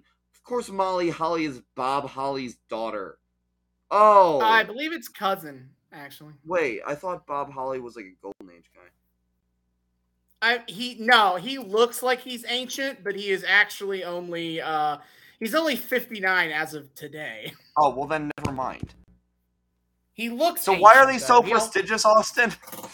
Because I guess they exist in the WWF. They're all and here right family. now. So. And there you gotta call all families. Wrestling has more than one royal family. Enter the Hollies. All right. So Crash and Molly come out, and Crash is like, "Hey, I don't appreciate being called a stepping stone for you." And William Regal, when Holly turns around, cheap shots him and grabs Molly, which the implication is that Regal was talking about Molly Holly, not Crash Holly. Yeah. And JR is like, "How dare him? What kind of a sick monster is William Regal?" He's a classic dastardly villain, JR. Actually, there's a whole thing about this. Very definitional. So Regal puts Molly Holly in a submission. Crash saves Molly, and then Regal puts him in the submission. And it is broke, and this is basically the match. Yeah, match number 2, and it's a bunch of bullshit. Yes. The match, after the match, Doink the Clown comes down and starts whooping Regal's ass. For some reason. And Doink then puts Regal in the walls of Jericho. Actually, I believe this is specifically the Lion Tamer. So he has Regal in the Lion Tamer for a while, and then Regal runs away, and then the wig comes off, and it is revealed to be Chris Jericho was in the disguise the whole time. It was me, Regal. This is mind games. Yeah. I told David this story, and I'm going to bring it up now because this is literally what this is about. Is famously, the story goes that on this episode of Raw, Shawn Michaels was backstage, and this was when he was at his most coked out of his mind. As he is backstage and he sees Jericho in the Doink outfit, obvious, and he thinks that Jericho has been permanently turned into Doink the Clown. And he's like, "I can't believe they made you Doink, man." Dude, I guarantee you in that moment, Shawn Michaels was getting flashes of reality where he was forced to put on Doink face. And he's like, "Oh, I don't ever want to be Doink. They got my boy Chris. What if I'm next? No. What if I'm the next Doink? We are all Doink. Deep down, each one of us is." And then he'd like Sean, please go take a nap. No, they're gonna get if I close my eyes, I'm gonna wake up with Doink makeup on. Sean, please, no. Right. So after all that, backstage, Vince is still watching WCW, and he was like, "That was pretty embarrassing for William Regal." And speaking of embarrassing, Dustin Rhodes. Yeah. He then on Nitro right now. Yeah, he proceeds to get very horny thinking about the implants that Dustin Rhodes apparently legitimately wanted to get for the Goldust character. Right, okay. So he is telling Trish stories about Goldust, and he's like, "Did you know that one time he genuinely wanted to get implants?" That kind of sick freak Goldust was. And this is very true, by the way. Dustin Rhodes, because to really sell the androgyny of Goldust as a character, he offered to get implants. And Vince was like, no, you're good. Dustin Rhodes, one of my faves of all time. That man confuses me to no end because on one hand, he seems so like bashful about like the fact that he was like Goldust and that he did all this dumb shit, all this dumb gimmick shit early in his career, and now is enjoying just getting to be like straight up himself, just kind of having a late career mini renaissance as he like sunsets. But then he also like wanted to lean into the Goldust persona that hard that clearly he enjoyed it and was willing to give his all to it. So like, what? And so as Vince tells this story, he turns into a flirtation thing because he's talking about the boobs Goldust would have had, and he's talking about Trish's boobs. Well, yes, but it's much funnier to say that he got horny thinking about Dustin's potential implants. Right. All right. So backstage, Jonathan Coachman is with William Regal, and William Regal has nothing important to say except that Chris Jericho has a match tonight with the Big Show. So and it's a non-title match because Regal wants a piece of that belt. Regal wants the belt for himself, so it's non-title, but you got a match with Big Show tonight. Fuck you. God, I love it when Regal calls people Sunshine. He's like, "Now you listen here, Sunshine." I don't know. Sunshine. I just love when he calls people Sunshine. It's great. Then we cut backstage to Kurt in his locker room with Edge and Christian. And Christian tells him that tonight they're going to have a 6-man tag with Chris Benoit and the Hardy Boys. And Kurt Angle wants to make sure that they know he did not tap. He was reaching for the ropes, okay? He didn't tap. He's never tapped in his life. Oh, yeah, dude. Kurt Angle is too much of a man to ever tap, especially to Chris Benoit's stupid fucking crossface. Oh shit, I need a refill on copium here. Yeah, pretty much. He is huffing the copium so hard. Insanely hard. Again, self-parody levels. Edge and Christian decide to introduce Kurt Angle to their other new friend, Rhino. And Rhino is like, hey, I go way back with these guys, Kurt. I got your back, brother. I will die for you.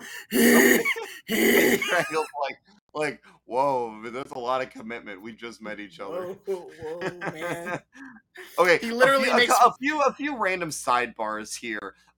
He makes a literal reference to his 3 eyes: intelligence, intensity, and integrity. He's like, I'm not seeing a lot of intelligence or integrity, but he's got intensity.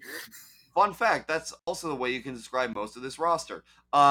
So a few sidebars I need to make. First of all, on a somewhat related note, the way Rhino's entrance was treated here. So you had said that Rhino was introduced several weeks back already, but like, yeah.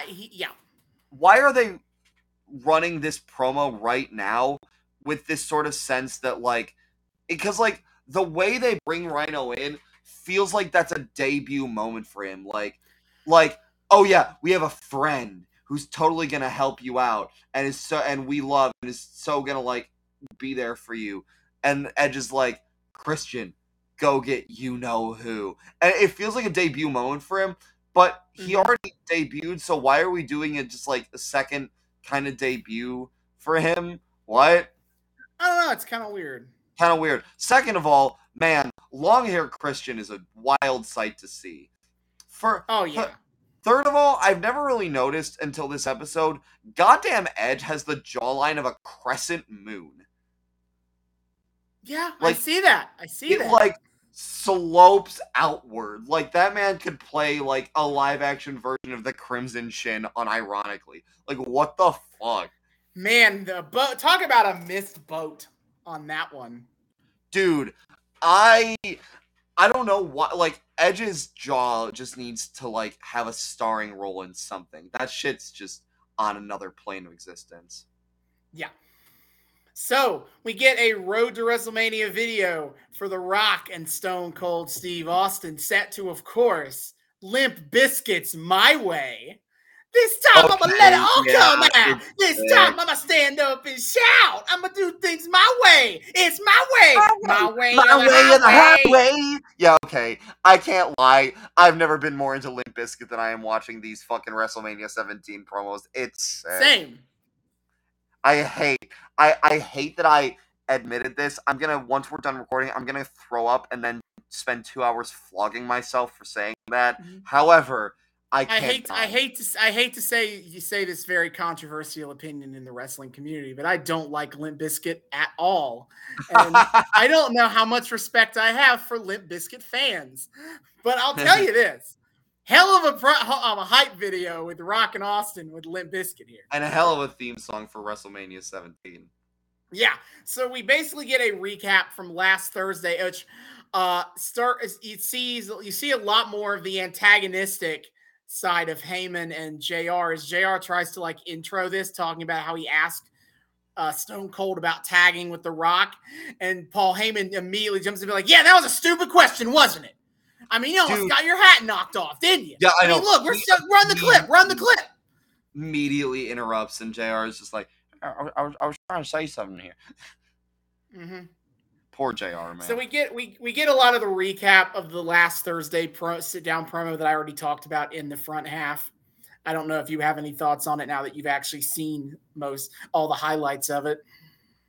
Sorry, of what? Of the sit-down interview they showed. Oh. I don't know if you had any thoughts because I already talked about it.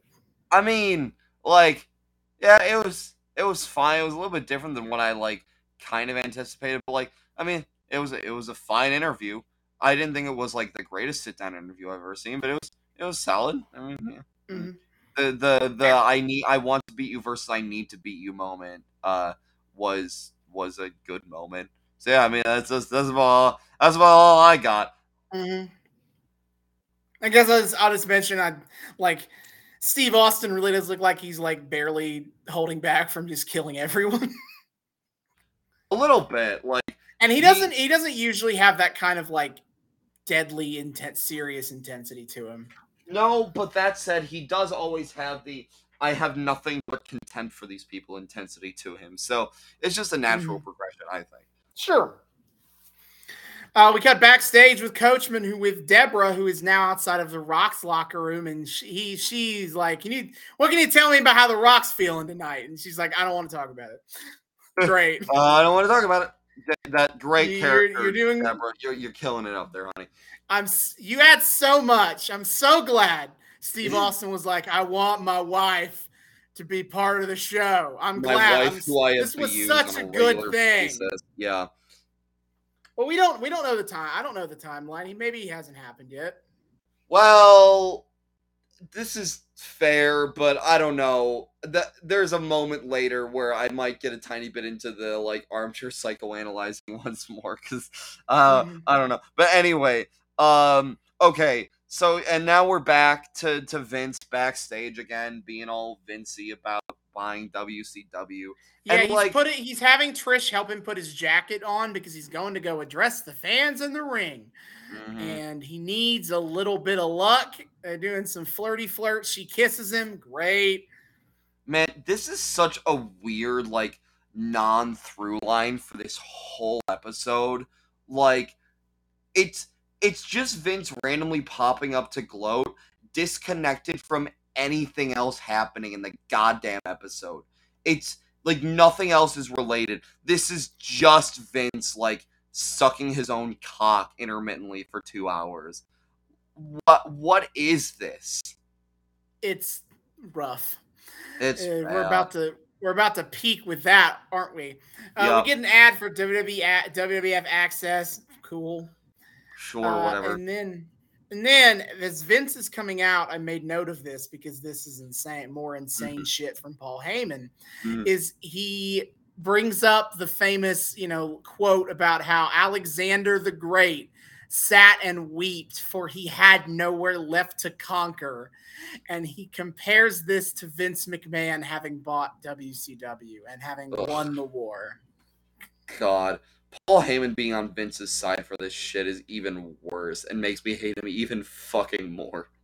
That feels so in character for Paul Heyman, in or out of kayfabe, to be honest. It really does. It really does. And it's kind of funny to me that, like, he's all in on this, like, mere months before Vince is also gonna, like, fucking buy out ECW. Like, his shit's about... It's gonna be a couple years of fighting around in court regarding... Okay, well, either way, like... But yeah. His own baby's about to get swallowed by the Vince Meister, so, like, laugh it up while you can, sleazeball. He got his. He don't give a fuck. He's not in the game. He's not in the game of being like, fuck WWE. We're the little ACW that could. He's not in that game anymore. WWE's giving me money, and all of a sudden I feel far less inclined to, like, make fun of them constantly. Funny that. We should do the episode of Raw with the ECW invasion. That'd be cute. Fascinating. But so Vince stops and demands that Lillian Garcia give him another introduction for a man of his status, and it's like, then she just kind of repeats the intro. I thought that was weird. Yeah. Vince waltzes down, and you hear the president and CEO of the World Wrestling Federation, Mr. McMahon, and then Vince is like, no, you do it again, and he, like, marches all the way back up the ramp, looks indignantly back, and she's just like, the president and CEO of the World Wrestling Federation, Mr. McMahon, and Vince is like, yes, that's better, and then that's what I wanted. It's like she sustained the words a tiny bit more, I guess. Yeah. And then meanwhile, back on commentary, a top tier cringe sign, by the way. Here, this is when I noted Vince McMahon is a corporate god. Oh, I have stuff about the signs in a hot second too. I didn't even write what the sign was, but I have a note about shit like that too. And then meanwhile, over on commentary, Paul Heyman's making ass kissing noises, and JR is, well, he might as well be anyway. And JR just responds with, "What are you looking for, right?" Yeah, that was great. Yeah. And then Vince starts talking about, like, how this promo of his is simulcasting, but he's clearly, like, snorted a little too much, because he says first that that Raw is broadcasting on TNN, and then he's like, and then, which it was TNN. There was a channel called TNN. That was the channel they were. Yeah, that was the channel they were on.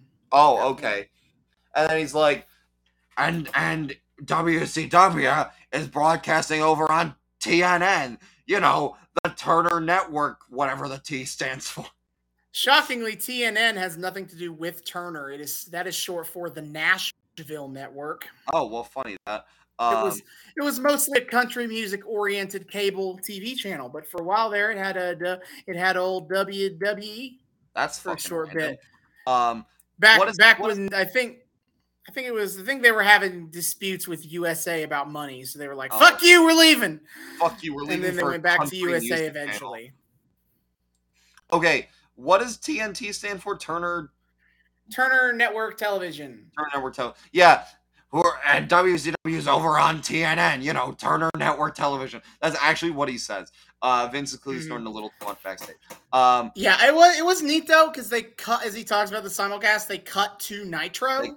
Which is so we sick. See what this looks like from the perspective of Nitro. Yeah, that which is cool. And then Vince starts doing revisionist history on live mic immediately. But I got a whole lot of this shit written down. But okay, so he reiterates that he bought his competition, but it's not final, you see, because Time Warner just can't sell it to anyone else because nobody else knows what to do with it. Yeah, that's the reason that WWF is buying them, and not the dumb petty bullshit they did in court. And in fact, Time Warner is begging Vince to sign the contract. That was probably true. That part is probably correct. They're like, fuck this show. Please, Vince. Please get it away from us.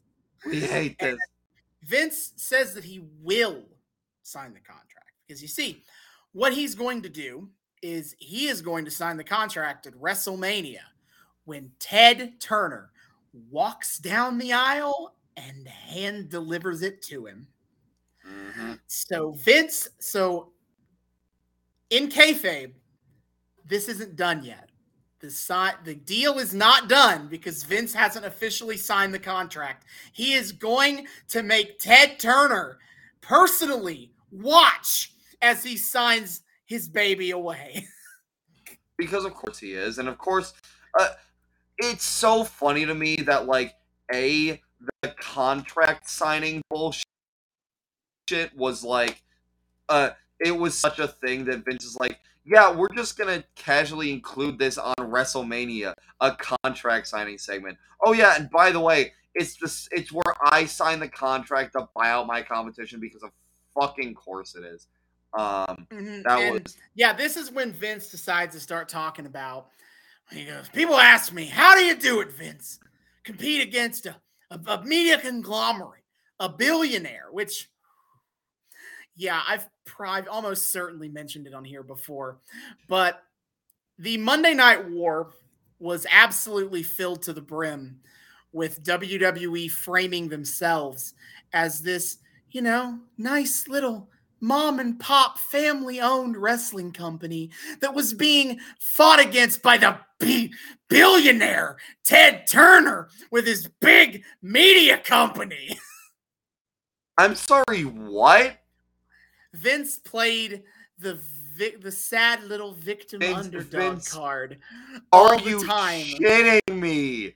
He's like, what wrestling needs is an outsider. When WCW was in particular whooping Vince's ass, he took out full page ads in the Wall Street Journal. Ah, yes. The thing that mom and pop shop owners are famous for being able to tell people how Ted Turner is trying to destroy his business. Uh-huh. Okay, I'm sure. So that's what I have to say when people try now, because WWE has completely revisionist history this whole bit.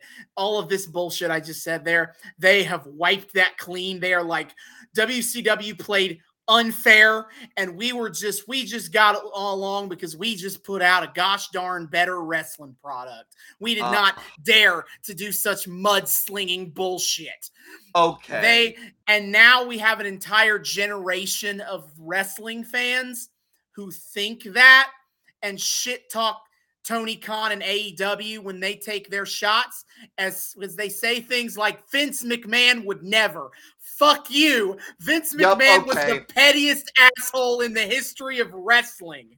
Yeah, okay. This is where I gotta go on my little fucking tirade here. Because as I've made allusion to, I fucking hate the IWC. The IWC is full of, like, I'm sorry, absolute morons who just shit into their own hands and throw it at their computer screen and think it makes for, like, compelling commentary on the state of wrestling in 2022. And when we have Vincent K. McMahon actively doing revisionist history on, like, his relationship with the WCW as soon as he buys that shit up, and cringy ass signs in the crowd, because you pointed out one cringy sign in the crowd about, like, Vince's, like, a wrestling. I had to write way too many notes to catch a lot of the signs.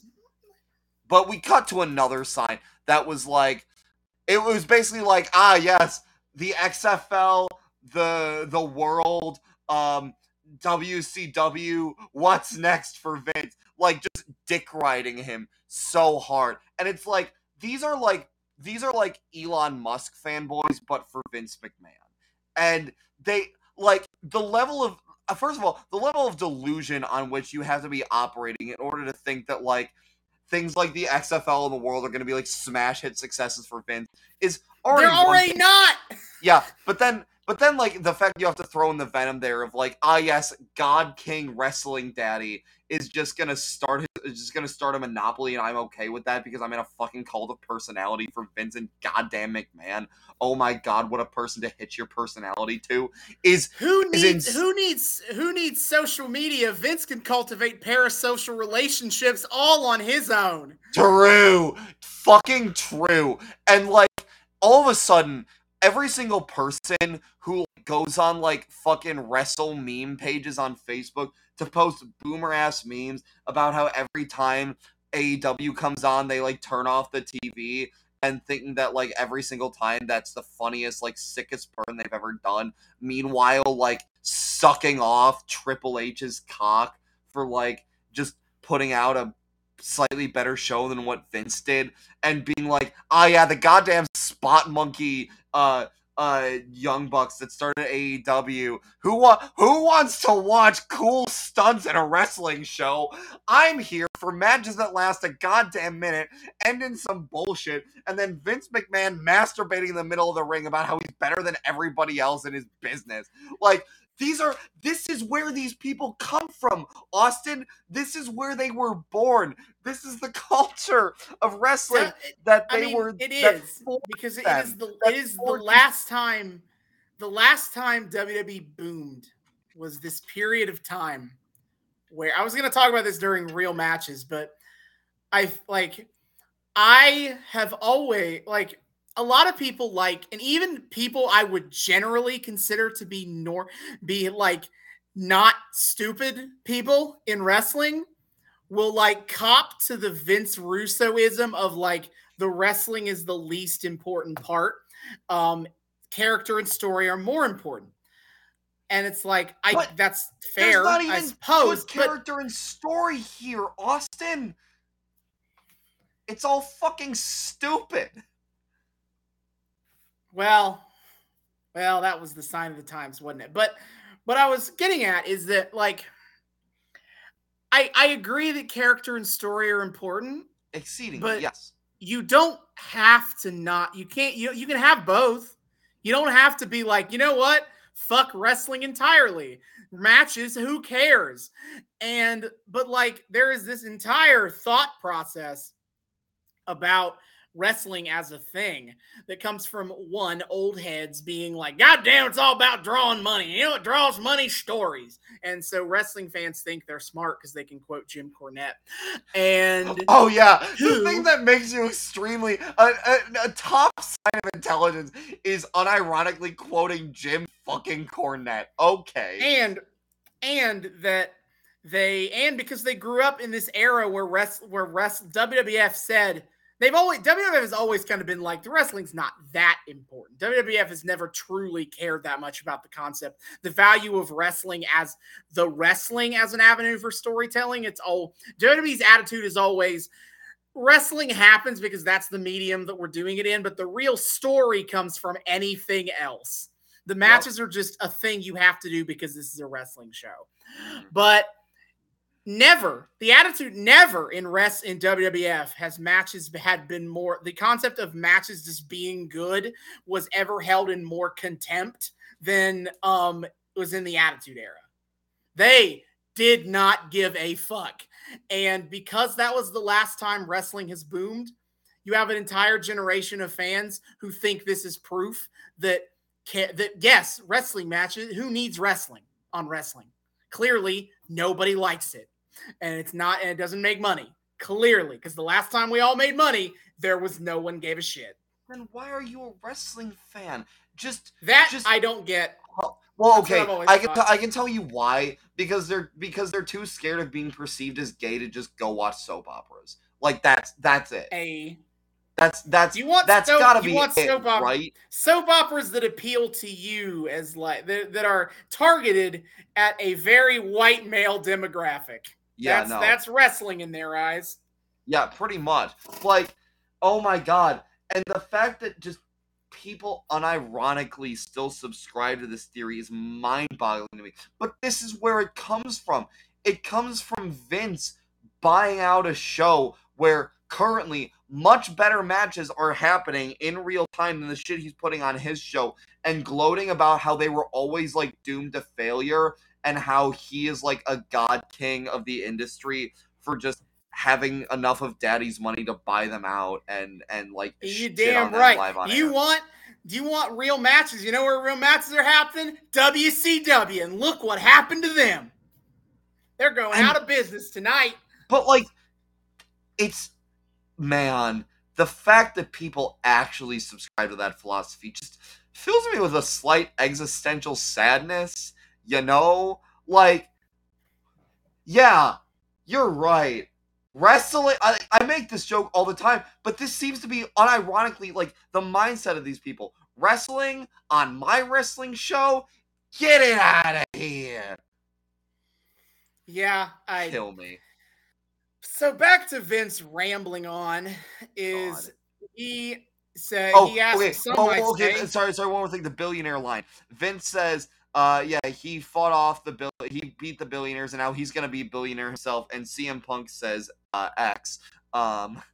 Right, which is always, again, the funniest thing about this is that how much WWE Vince has always framed the fight against WCW as fighting Ted Turner, when like to Ted Turner, WCW was a fun side project. He always wanted funded and all that, but like, yeah, he didn't give a shit about the day to day. And Vince, meanwhile, is getting like extremely mad. The real people in charge of WCW were men like Eric Bischoff, people who don't have significantly more money than Vince does. Yeah, seriously. And goddamn, look what happened to Bischoff. His brain's just fucking broken. But Vince didn't want to accept that he was ever beaten by some dude who just had a long history of odd jobs until he found his way into running a wrestling company. He wants, if he's going to accept he was ever beaten or who he beat a fucking billionaire. God, he's literally just like Randy Orton posting from last episode where he's like, I have killed all the legends. You have done nothing. You are all beneath me. And it's like Ted Turner's over here like with his billions of dollars like, I just think this is neat. And Vince is like, I just think this is neat. I just think it's neat. And Vince is over here like, my career is the best out of all of you. I am better than all of you. My credentials are across the board better. I am killing gods. I am God. And Ted Turner's just like over here like sipping on, I don't know, a beer or something. He's like, oh, you say something, Vince? You having fun over there? I'm happy for you, buddy. And Vince is just frothing at the mouth, like rocking back and forth in his corner. Like, Ted Turner is enjoying his billions of dollars from selling his company to AOL Time Warner. I don't think he cares what Vince. He saw WCW. He saw like his like little passion project WCW singing. He's like, oh well, that's kind of sad. Alrighty. Anyway, moving on with my billions. Yeah. So Vince is like, some would say that I did it with the help of various WWE superstars, but I did it on my own, my effort and my money. And it's all me. Mm-hmm. How do you beat a billionaire? You become one yourself. Yeah. And Vince says when he signs that contract, he's going to reserve a seat right in the front row in the corner for Ted Turner so he can watch what he's going to do to beat up his own son. And you got to grab your competition by the throat and squeeze the life out of him like I did to WCW, like I'm going to do to my son Shane. Dude, it's so evil. Imagine like being a WCW fan in that audience and just watching bane of your existence, Vince McMahon, like stare you directly in the face and be like, yeah, I have control of all of this now, so you're going to watch me gloat about how much contempt I have for you and the thing that you care about so much that you're here to support it right now. Like, Jesus Christ, you psychopath. Give it a rest. We get it. You're cartoonishly evil. You don't got to keep rubbing it in. Vince makes sure everyone knows that Stephanie McMahon will be there on Sunday to watch. Trish Stratus is going to be there to watch. And Trish, she was going to roll Linda down to the ring and put Linda right in the corner. So Linda can, from her wheelchair, can watch while Vince beats his own son. Remains a very weird angle. This is such a fucking weird angle. What the fuck? And so Vince then decides, he's curious about what he's going to do with WCW. Is he could just put it on the shelf and bury it forever. Or he could watch Hulk Hogan. He could watch just Hulk Hogan do his stupid poses and just watch as every time they say on Nitro they're going to bury the WWF, he's just going to rewind and rewind again and laugh and laugh.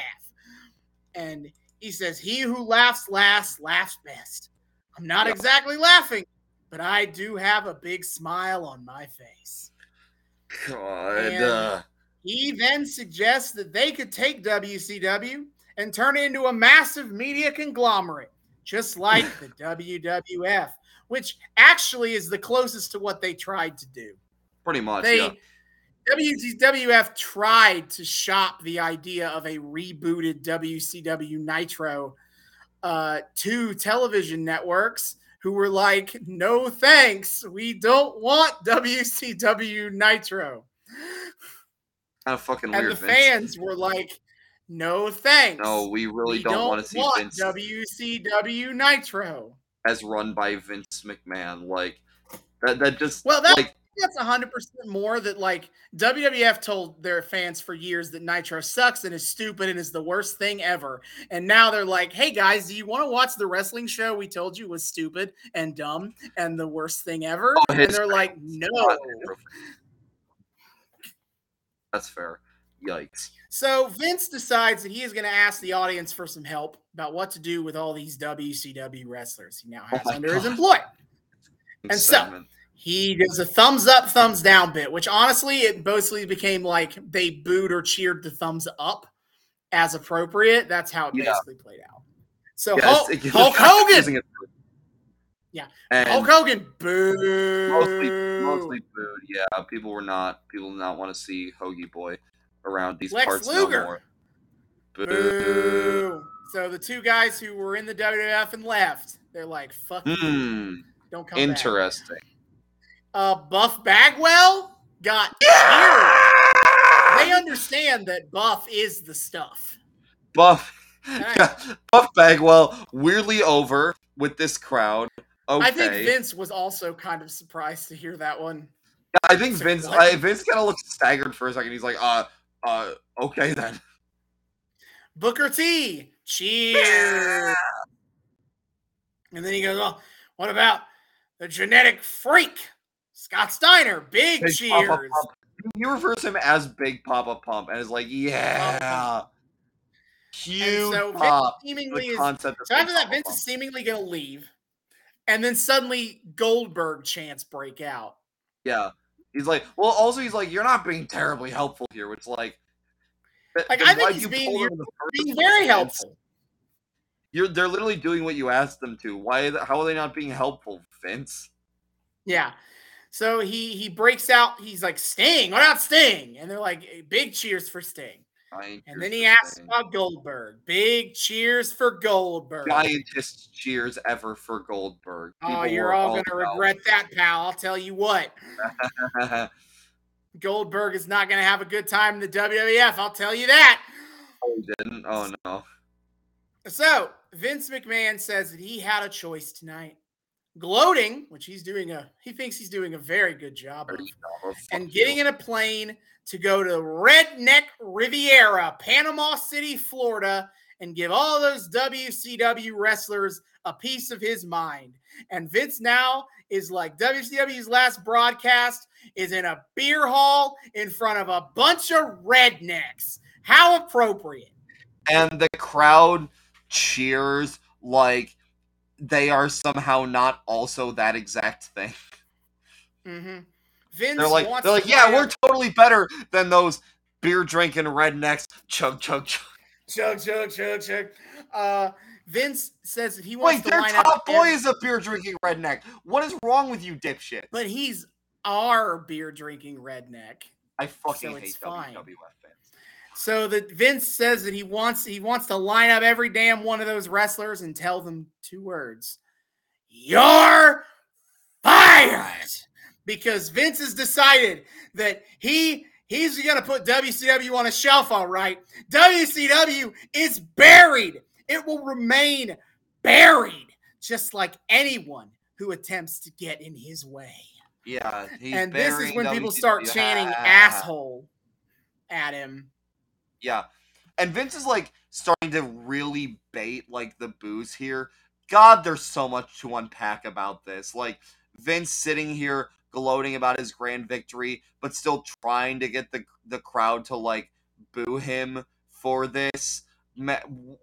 There's so much going on in this man's psyche over this shit right now, and I don't know if I have the constitution to spend any amount of time unpacking that absolute swamp trash fire. Mm-hmm. Then Vince's music, "No Chance in Hell," hits again, which is also Shane's music. It plays, and Vince's like, "What? Why?" And he thinks it's Shane, and he's like prepared for Shane to come out. And we see Shane on the old Titantron. Shane is at Nitro. And he's like, "What's up, Vince? Shane is here. Shane is here." He's like, "What's up, Vince?" Because Shane says that, as usual, Vince's ego has gotten the best of him. And as at this point, you can hear "fuck Vince" chants coming through the Nitro feed. Absolutely based. I'm so sorry you people were stuck watching this. They had to sit there on what is otherwise a celebratory episode of the history of Nitro and WCW. They had to sit there and watch Vince jerk himself off for 15 minutes. Specifically about how much he fucking has nothing but contempt for Nitro. Mm-hmm. So Shane is like, "Well, your whole plan at WrestleMania is not going to work because the contract is already finalized. And the contract does say McMahon, but the contract reads Shane McMahon. Shane McMahon has bought WCW, and Vince's face is absolutely unbelievable." Yeah, no. Oh, and big pop from the crowds for that one. But also Jesus, there's also a lot more also one thing I have to point out real quick. I'm pretty sure. Wait, let me look this up. Vince McMahon meme. I'm pretty sure there's definitely a meme of his face he makes when his reaction. Shane tells him. I'm pretty sure somewhere. Okay, it's not this, but he's making a face that looks like a Vince face meme, eyes wide, mouth in an O shape the whole time. It was weird, but anyway, yeah, big pops for this, and yeah, that's cool, but also the poor WCW fans, they need any kind of dub they can get tonight, and their dub is in kayfabe Shane McMahon, who in kayfabe doesn't like his dad buying WCW, and in kayfabe, Vince kayfabe. Is still the real owner. Yeah, of course. It's still, but in reality, everyone knows it's still owned by Vince. But God, they need any kind of dub they can get that Shane being like, "I bought WCW" is insanely cathartic to them, and it's you poor people, you all need hugs. Right. So this is the big moment from this show that it's almost like, and whoa, we still have an hour of show left somehow. This is 100%. I didn't even realize this until tonight. This is 100% because Nitro airs from 8 to 10 and Raw is from 9 to 11. So on Nitro, this was the big show ending moment.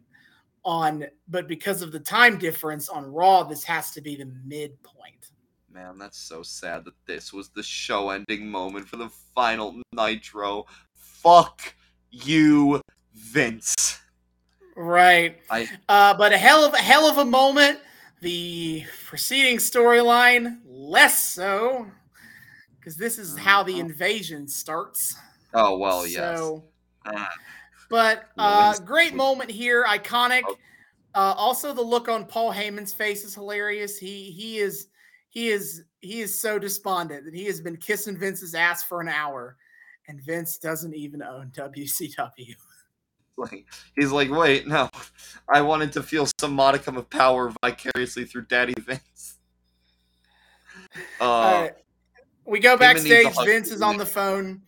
He is just fuming at his attorney. He's like, "How could you let this happen?" And I will say again, all you had to do was just sign the contract yourself, Vince, and not try to draw it out for the sake of a cheap humiliation bit at WrestleMania, and we could have taken care of it. But no, You had to be like, I'm not going to officially sign those papers until a more dramatically suitable moment. And Shane was like, okay. Real life Vince is only slightly less of a moron than kayfabe Vince is. Yep. Only slightly. Finally, we get to match 3 on this show. The Hardy Boys and Chris Benoit versus Edge and Christian and Kurt Angle.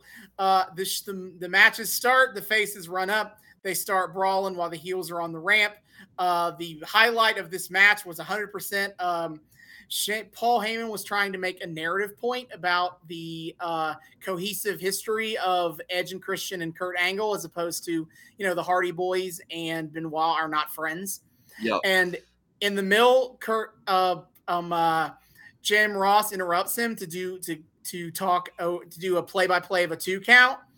And Paul Heyman just goes, all right, Mr. Costas, don't interrupt me. Don't go interrupting me.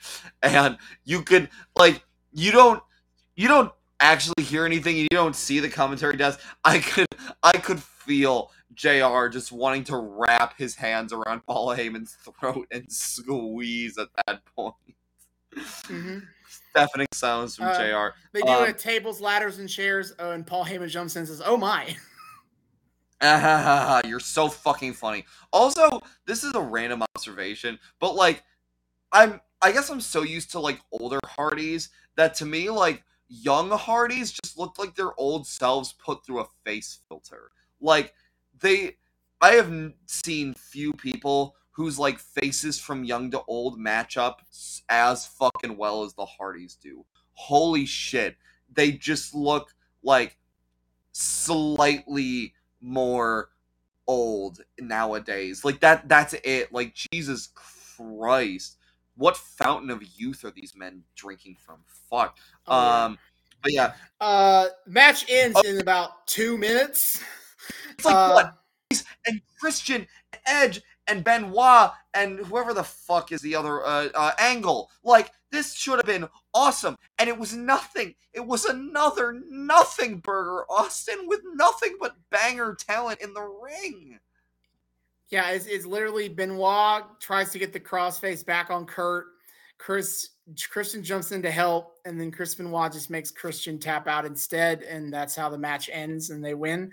And then they start fighting again, and then Rhino shows up and gores Matt Hardy, and then Lita's like, oh no, my boyfriend. And then Rhino is like, I will also gore Lita. And JR is like, how dare you? Okay. We get another ad for the XFL. Fantastic. Woo, XFL, woo! I bet it's going great. Oh, I'm sure. Hey, these advertisements show me nothing but promise, all right? Yeah, all right. We get a interview with Kevin Kelly as he interviews the Brothers of Destruction. And Undertaker says that he's a patient man because he's asking about how mad are you that Triple H isn't here tonight? And Undertaker's like, I'm a patient man. Triple H, he can hide behind Vince. He can hide behind his skank old lady, referring to, of course, Stephanie. Stephanie. Slut. And he can hide behind all the police he wants, but he can't hide in 6 days. And they said some other stuff. We were honestly discussing the logistics of Kane's hair, and so I didn't catch any of it. Yeah, okay. Because my notes here are, God, Mark Calloway Taker is so fucking lame. He is Mark Calloway. This is not the Undertaker. This is just Mark Calloway vaguely doing the Taker voice, kind of. But what? Why are you still the Undertaker? This is not the Undertaker. Why did people buy into this? I get it. It's 90s or early aughts, and especially 2001. Well, wait, no, 9/11 hasn't even happened yet. No, we are pre 9/11. He's doing this shit. But we're still Murica all over the goddamn place. So sure, I guess that's why he got over still. And yeah, because Kane. Okay, so Glenn Jacobs, Kane's shooty shoot name. Sure. A famously bald man. Mm-hmm. And so and the few times he's had hair are pretty short as well. Yeah. So bald or buzz cut, right? So right when Kane is Kane, he's got like a wig on. It's a wig. Yes. It's a big old wig, but it's a somewhat convincing wig. But like the trick is like you can kind of tell like his mask wraps around his head enough that like clearly the wig can kind of be like put on like in such a way that it looks like it's coming out of the hair or coming out of the head, but the mask covers it up and covers kind of the smoke and mirrors. But like Kane's mask here like stops after kind of like his actual face stops, but he still has a bunch of hair like staying on extremely well past that point, and it's kind of, and it looks also like it's legitimately coming out of his head, and it's kind of baffling me. I know I shouldn't get hung up on this detail, but this episode is so what the fuck is happening that I couldn't help just like stop and have a whole little tangent with myself about how the fuck does Kane's wig work and how does it stay on that good, especially when he's doing goddamn wrestling moves. What? Wow. Whoever runs the goddamn wig department deserves an award. Holy shit. All right, time for the best match on this show. Test versus X-Pac. Accompanied by Lord Albert. Yes, it's time. This is the birth of everyone's least favorite or favorite, if you have good taste, stable X Factor. X-Pac, Albert, and Justin Credible. And I'll be honest, the best part about their gimmick is their next theme song, not the one we have here. Because you see, their next theme song will be What You Looking At by Uncle Kracker. Very 2002. God. But even better, what they do is they do the shittiest editing job of all time on this song. You told me about this. I have. They open the song with, yo, you dealing with the X Factor. And then they cut to the Uncle Kracker song. And the lyrics to this song in the middle of it are, and I know you hate that fact, but you ain't got to look at me like that. During the part where he says that fact, they extremely sloppily edit over a bit of someone saying X Factor. Like when I say sloppily, I mean you can still hear the original audio over top that was layered, that they layered the X Factor thing over on. Yeah, you told me about this before, and I still can't wrap my head around it. Who thought that was necessary? It's just extraneous, and if you can't make it sound good, it's just gonna make it so actively worse. Whose idea was this? It's phenomenal. It's hilarious. It's like a fucking breakup song or something. And they were just like, what if I throw in some X Factor every once in a while? This works. Look, I know like half the time if like wrestlers' theme songs don't actually like make sense if they're doing like licensed music. Like it's not super thematic. It's just a song that the wrestler likes. But like you don't then have to like try to force it to work. Like, you can just leave it be, and no one's gonna care. They're just gonna like that they can Leo pointing meme the song. That's all you need. Mm-hmm. But anyway, Eddie Guerrero is the special guest referee, so obviously for reasons. Yeah, why is this happening like this? I don't know. William Regal's a bastard, I guess. Regal's a bastard. This falls apart quickly. Really? Where Test pins X-Pac off some, whatever move. And Eddie Guerrero does a slow count. And Test is like, what are you doing? And then X-Pac... And JR's like, that seems like kind of a slow count, isn't it? And Paul Heyman he's like, however he wants. Paul Heyman is like, Eddie Guerrero's never refereed before. He's getting into the swing of things. He's figuring it out. Yeah, okay. He's going along. As then X-Pac starts hitting moves on Test, and several times he pins Test, and obviously fast count. Oh, fast count. But Test keeps managing to kick out the absolute madman. So, okay, here's the finishing sequence. This match is also not long at all, but no. I had fun with Eddie. I have fun with guest referee screwing spots. Yes. So, especially with supreme motherfucker Eddie Guerrero, absolutely. So, Test hits a big move on X-Pac, and Eddie goes down to go to the pin. He goes, "Oh, my back!" Yeah, So I can't do fakes it. Sorry. a hernia or some shit. So Test is like, what the fuck? And he punches Eddie and knocks Eddie out of the ring. And at this point, X-Pac runs over to get the European title to hit Test with. Test counters him, pins him, and then a regular ref runs in to count the pin. And then Eddie grabs the ref during the pin to stop the ref from finishing the count. Oh, yeah. So Eddie gets knocked out and then comes to in time to fuck with the real ref. And then the refs are arguing with each other on the outside, and Albert runs in and hits Baldo bomb, his big power bomb move on Test. X-Pac runs in to make the pin, and Eddie quickly counts the pin for the win. God, fuck. And then after the match, Eddie beats up Test some more, and is at this point where Paul Heyman suggests that Eddie really has a bright future as a referee when his wrestling days are over. Oh, that did not age well.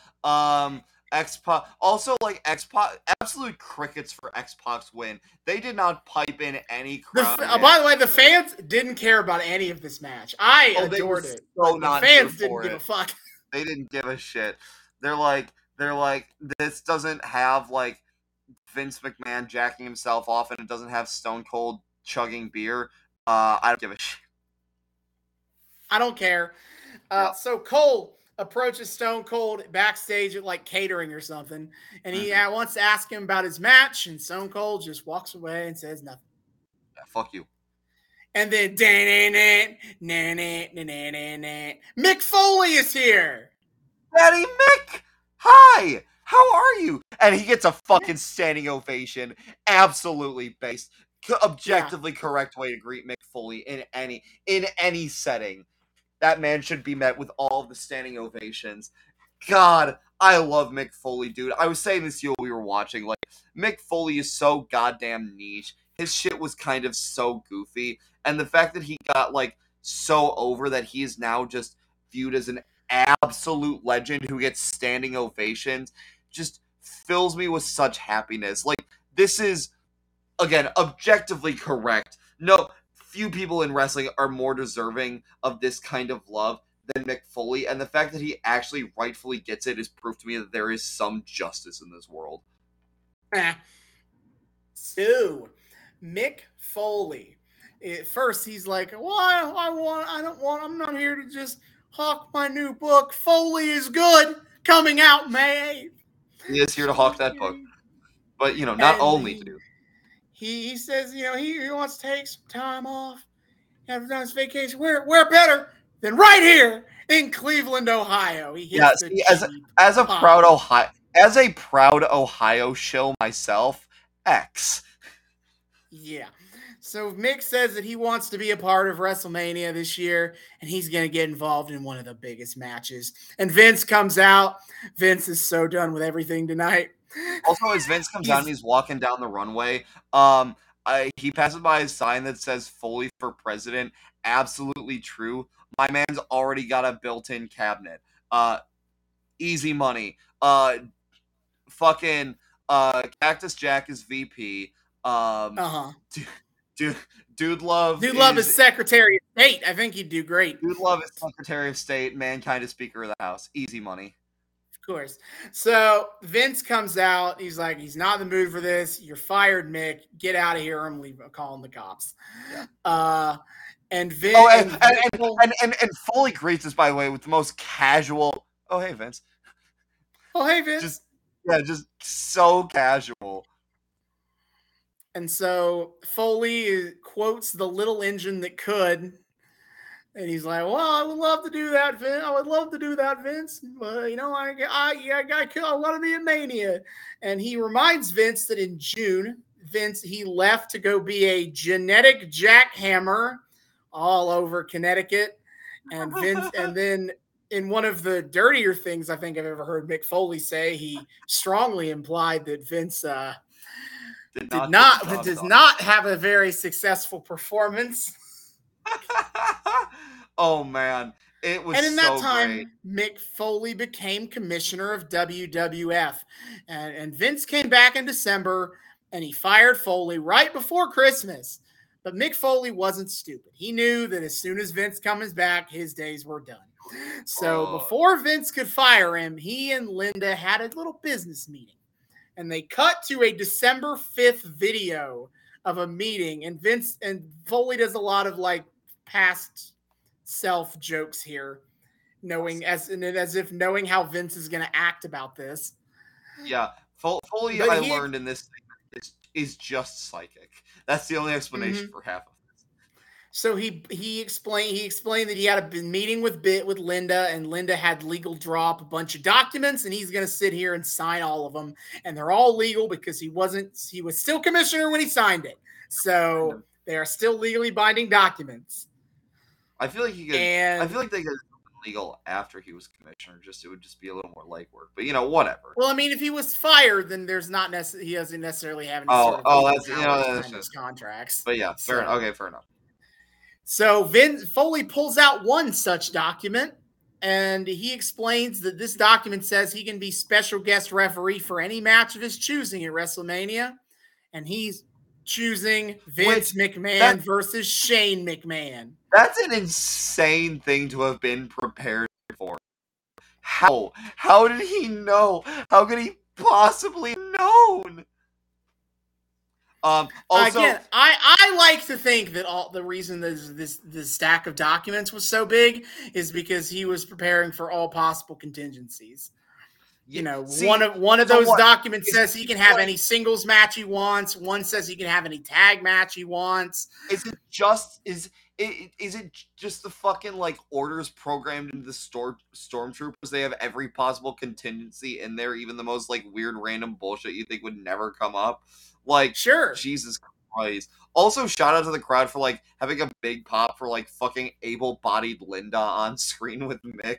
They clearly are not a fan of the angle they're running with Linda. And he pulled that specific document that he signed out of his book, and I'm like, oh god, it's Mick's story time. Oh no, chapter 1. Chapter 1. Once upon a time, there was a little boy named Vince McMahon. Yes.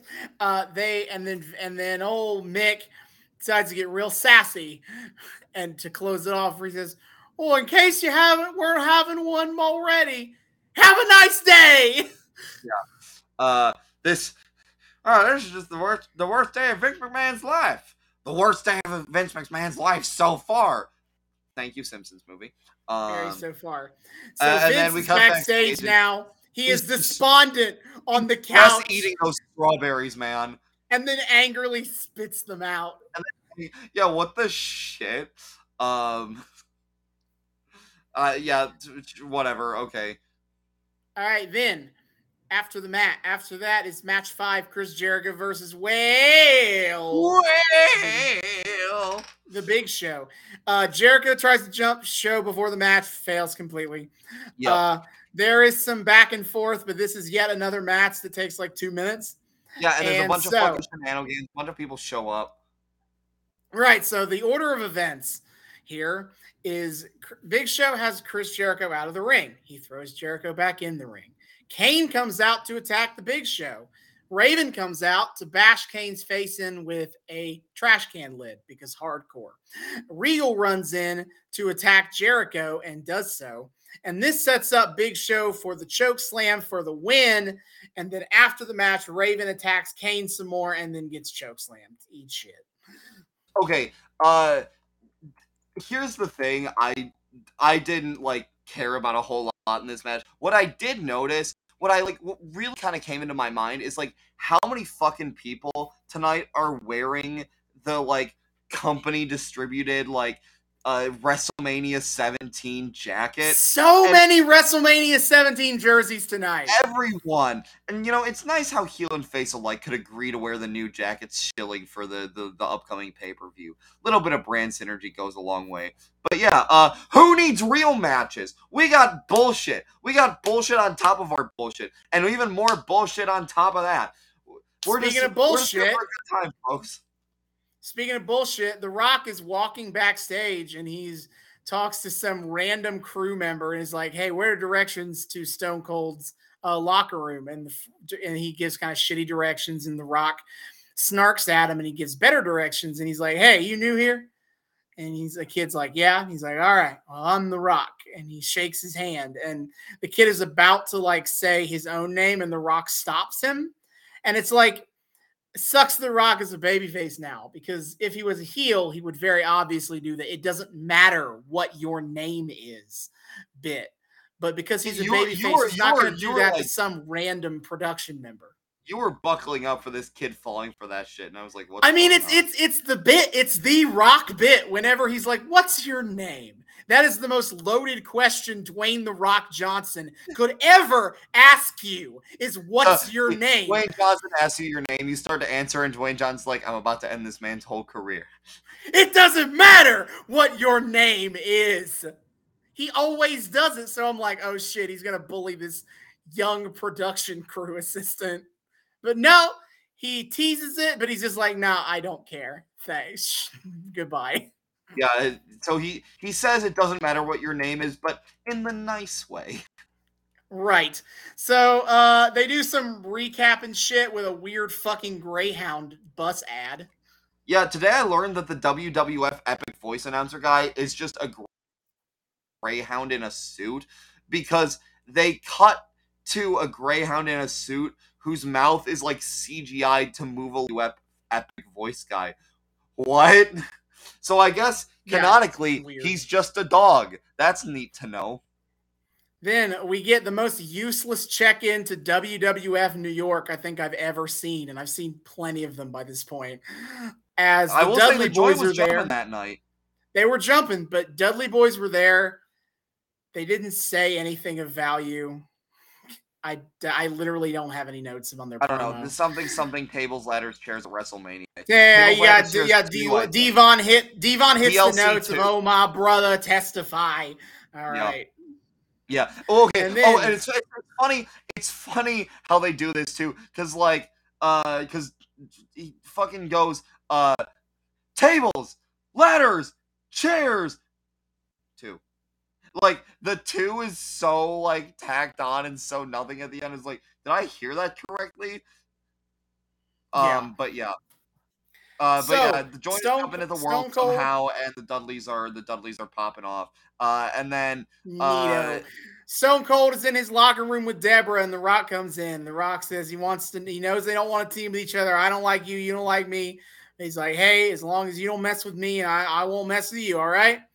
That's how it's going to work. And Stone Cold stops. He's like, he just wants to make sure it's understood that, after the match is over, all bets are off. And The Rock is like, hell yeah, it is.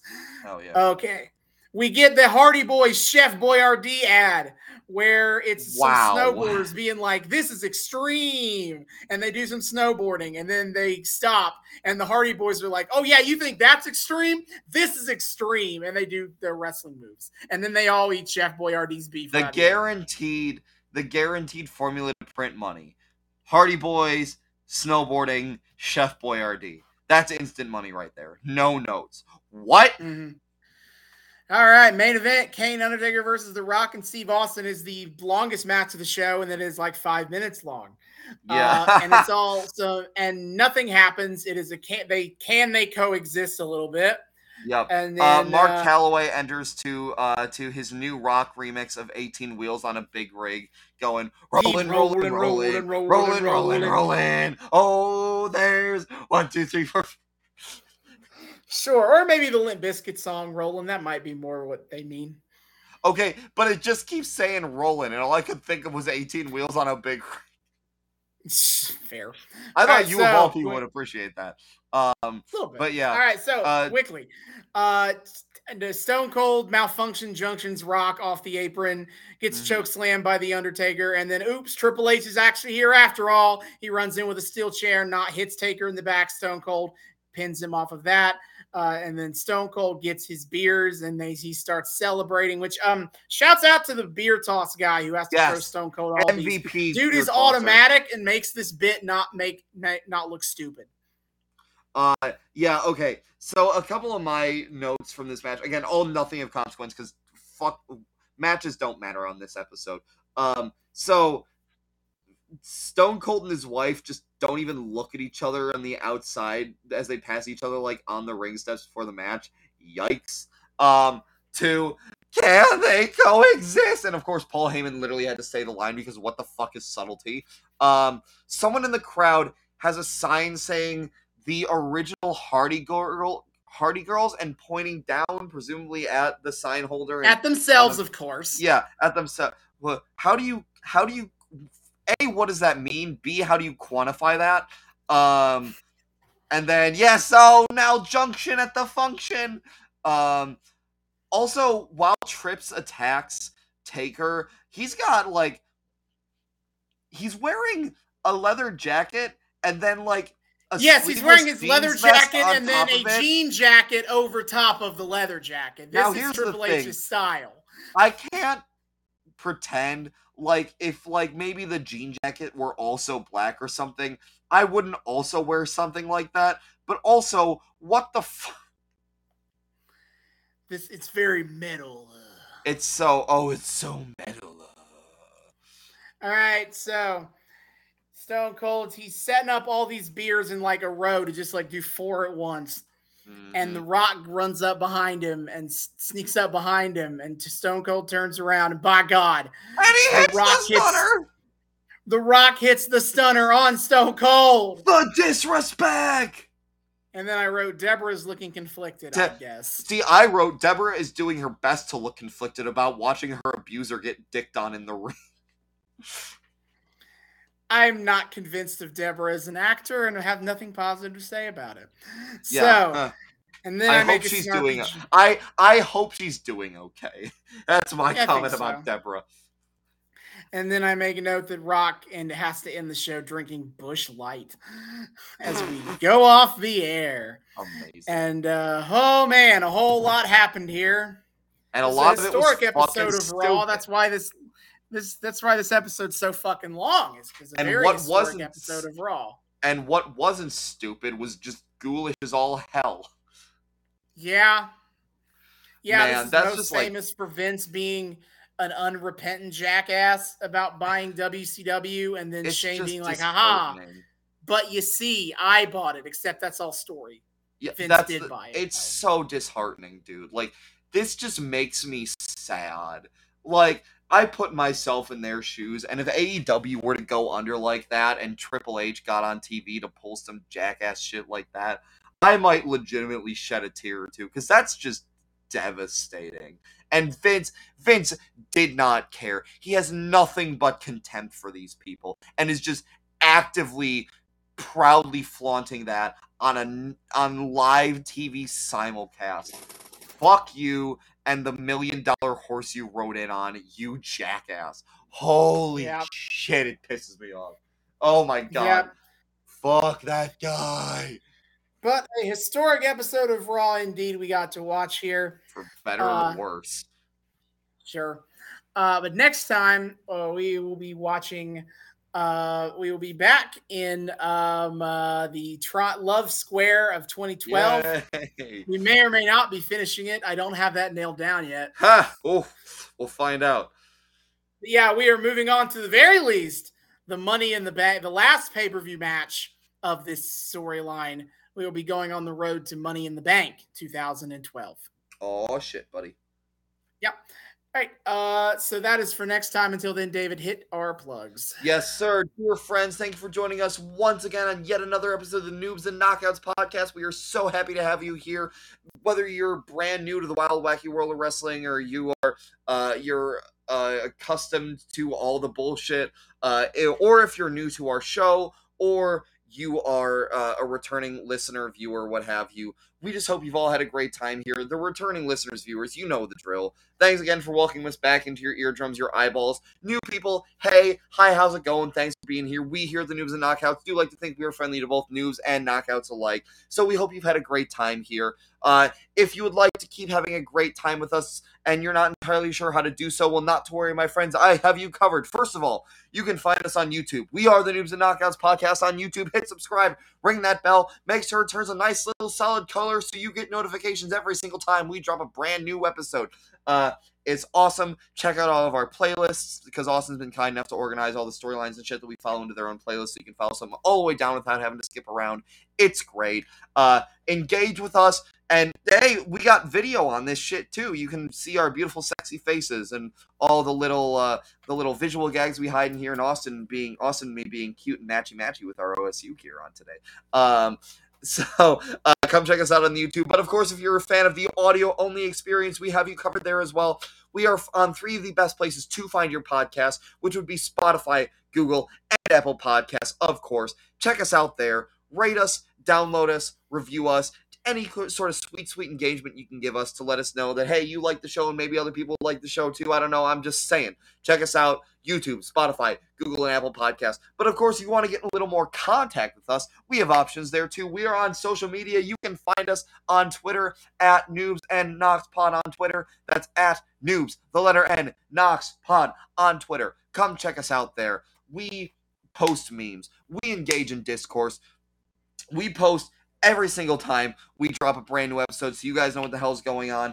The highlight of our Twitter is weekly wrestling live tweeting. That's been kind of my thing recently. Austin has been keeping up with weekly wrestling as much. I'm also currently like 3 weeks behind.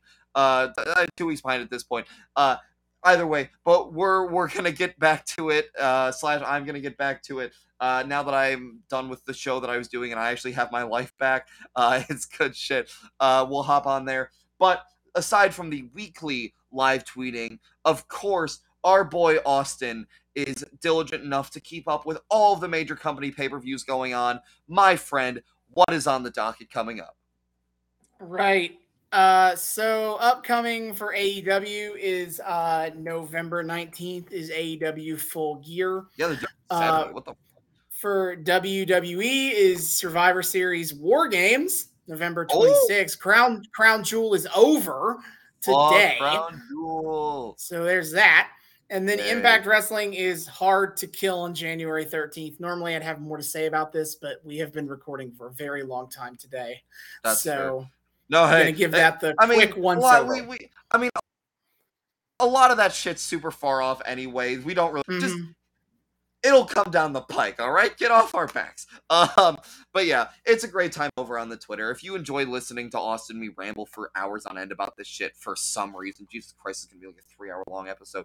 If you enjoy that, you'll enjoy the Twitter. Our voices carry over pretty well. Austin's all smart and analytical. I'm just on my weird, snarky bullshit. Either way, it's a great time. Check us out at Noobs and NoxPod on Twitter. But of course, you want to get in super direct contact with us, we have an option for that as well. We have an email address. You can email us at noobsandknockoutspod@gmail.com. That's noobs, the word and this time, knockoutspod@gmail.com. Come say hi to us there. Tell us what you like or don't like about the show. Give us requests for like wrestling things you want to see on the show. Tell us how based our hot takes are, how much you think they suck, or just how our beautiful dulcet tones lull you to sleep every night. Whatever. We love people saying hi. We would love to say hi back. Noobs and knockoutspod@gmail.com. And of course, finally, we are on Patreon. We are also the Noobs and Knockouts podcast on Patreon. You can find the link for it in our Twitter account. $1 a month gets you early access to episodes and a shout out at the end of each episode. Shout out to friend of the show, Sugar Daddy Kyle Smith, for being part of our $1 tier. Thank you so much, buddy. Enjoy your perks. If you want to enjoy your perks along with Kyle, sign up. $1 a month only. Just a single little buckaroony on the Patreon. Noobs and Knockouts podcast on Patreon. Once again, the link is in the Twitter arena. And yeah, we'll catch you guys next time. See y'all next time. Hasta luego.